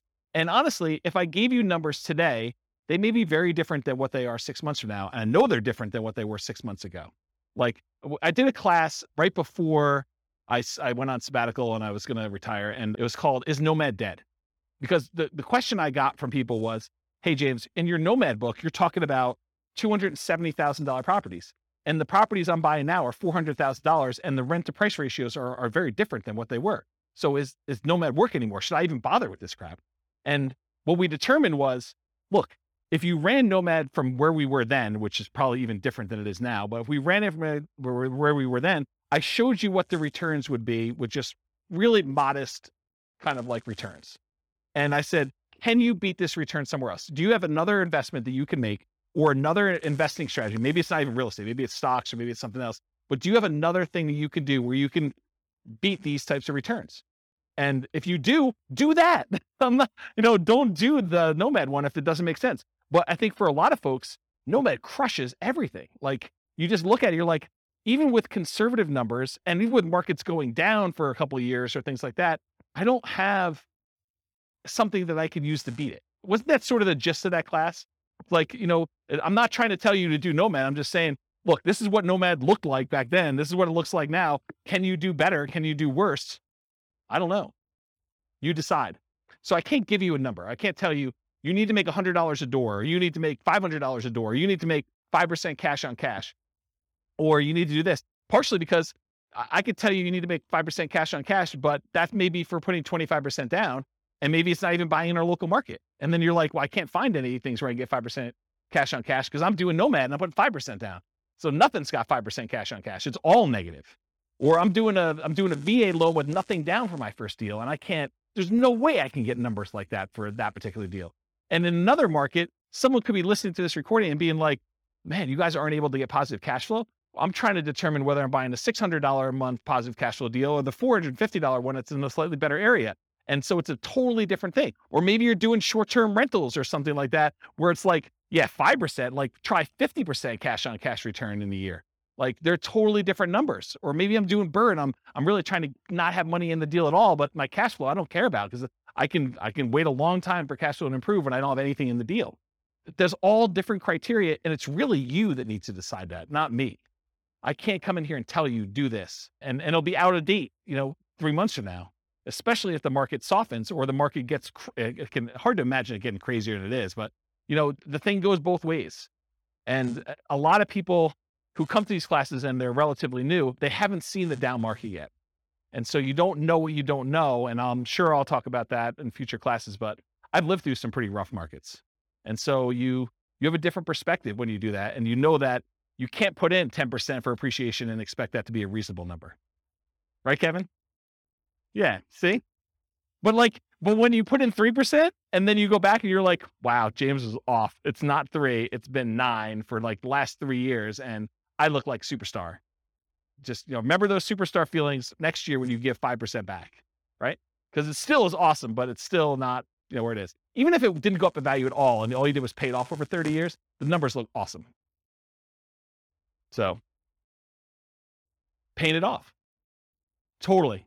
Yeah, that's exactly it. I mean, just imagine, you put up 5% now. Let's say it's a $500,000 property, which is about where we are now. You put up $25,000 in order to buy a property, and when you're ready to retire, it's a $500,000 asset. Where else can you put up $25,000 and have it be $500,000 in 30 years? That's like a 10.51% compounding yearly rate of return. Yes, totally. And this is what I'm saying. I'm trying to really simplify the math down and make it so it's hard to not do this. But my point is, and I'm going really over time, there's a phenomenon in the more traditional stock market investing world. It's a special time in your life when the amount of money that you're investing each year is produced by the amount you have invested. So you're putting away, let's say $10,000 a year, and you get to the point where you have $100,000 invested. And then that year you have $100,000 invested, and that produced $10,000 return for you, and you're putting in $10,000 a year. It's this like magical inflection point where your investments are doing as much work for you as you are personally doing yourself with active activity, like you're doing stuff. And so it's this really weird, magical thing that happens. And for stock market investors, because the returns are what they are and all these other factors that go into that, you're not having, a big asset thing, that usually takes some time to get to that point. What's crazy is that with Nomad, a lot of times that happens in year one, where you put up a certain amount of money, especially if you're putting these really low down payments, like 0% or 3% down, and you have a crazy appreciation year of 6 or 7 or 9% or whatever it is. You could get to the point where the investment you have is doubling what you put into your deal in that first year. And if not in the first year, in the first few years, which is just crazy to think about. And then to think, okay, I bought that one investment. Now I'm going to buy an additional one, a second one in year 2 by doing Nomad. That's just awesome, because now you've got 2 contributing toward that thing, which is just crazy, crazy good. I don't know. I'm off on a tangent. Any other questions? Well, thank you all for coming. I appreciate it. We'll stick around for a few minutes. I'm going to stop the recording. Thanks all for coming. I will talk to you all soon. With home prices up, mortgage interest rates up, and rents up, but not quite enough to counteract the higher prices and interest rates, cash flow on rental properties in Denver is harder than ever. Book a call with the Real Estate Financial Planner to apply our proprietary 88 strategies to improve cash flow on your rentals. See the show notes for a link to schedule your call and improve your cash flow today. If you're a real estate agent, lender, or professional in Denver that wants to help our real estate investor listeners, consider reaching out to learn about collaboration opportunities with this podcast. We'd love to add more value to our listeners by having you assist our investors buy, sell, and finance their real estate investments. See the show notes to schedule a call to discuss collaboration opportunities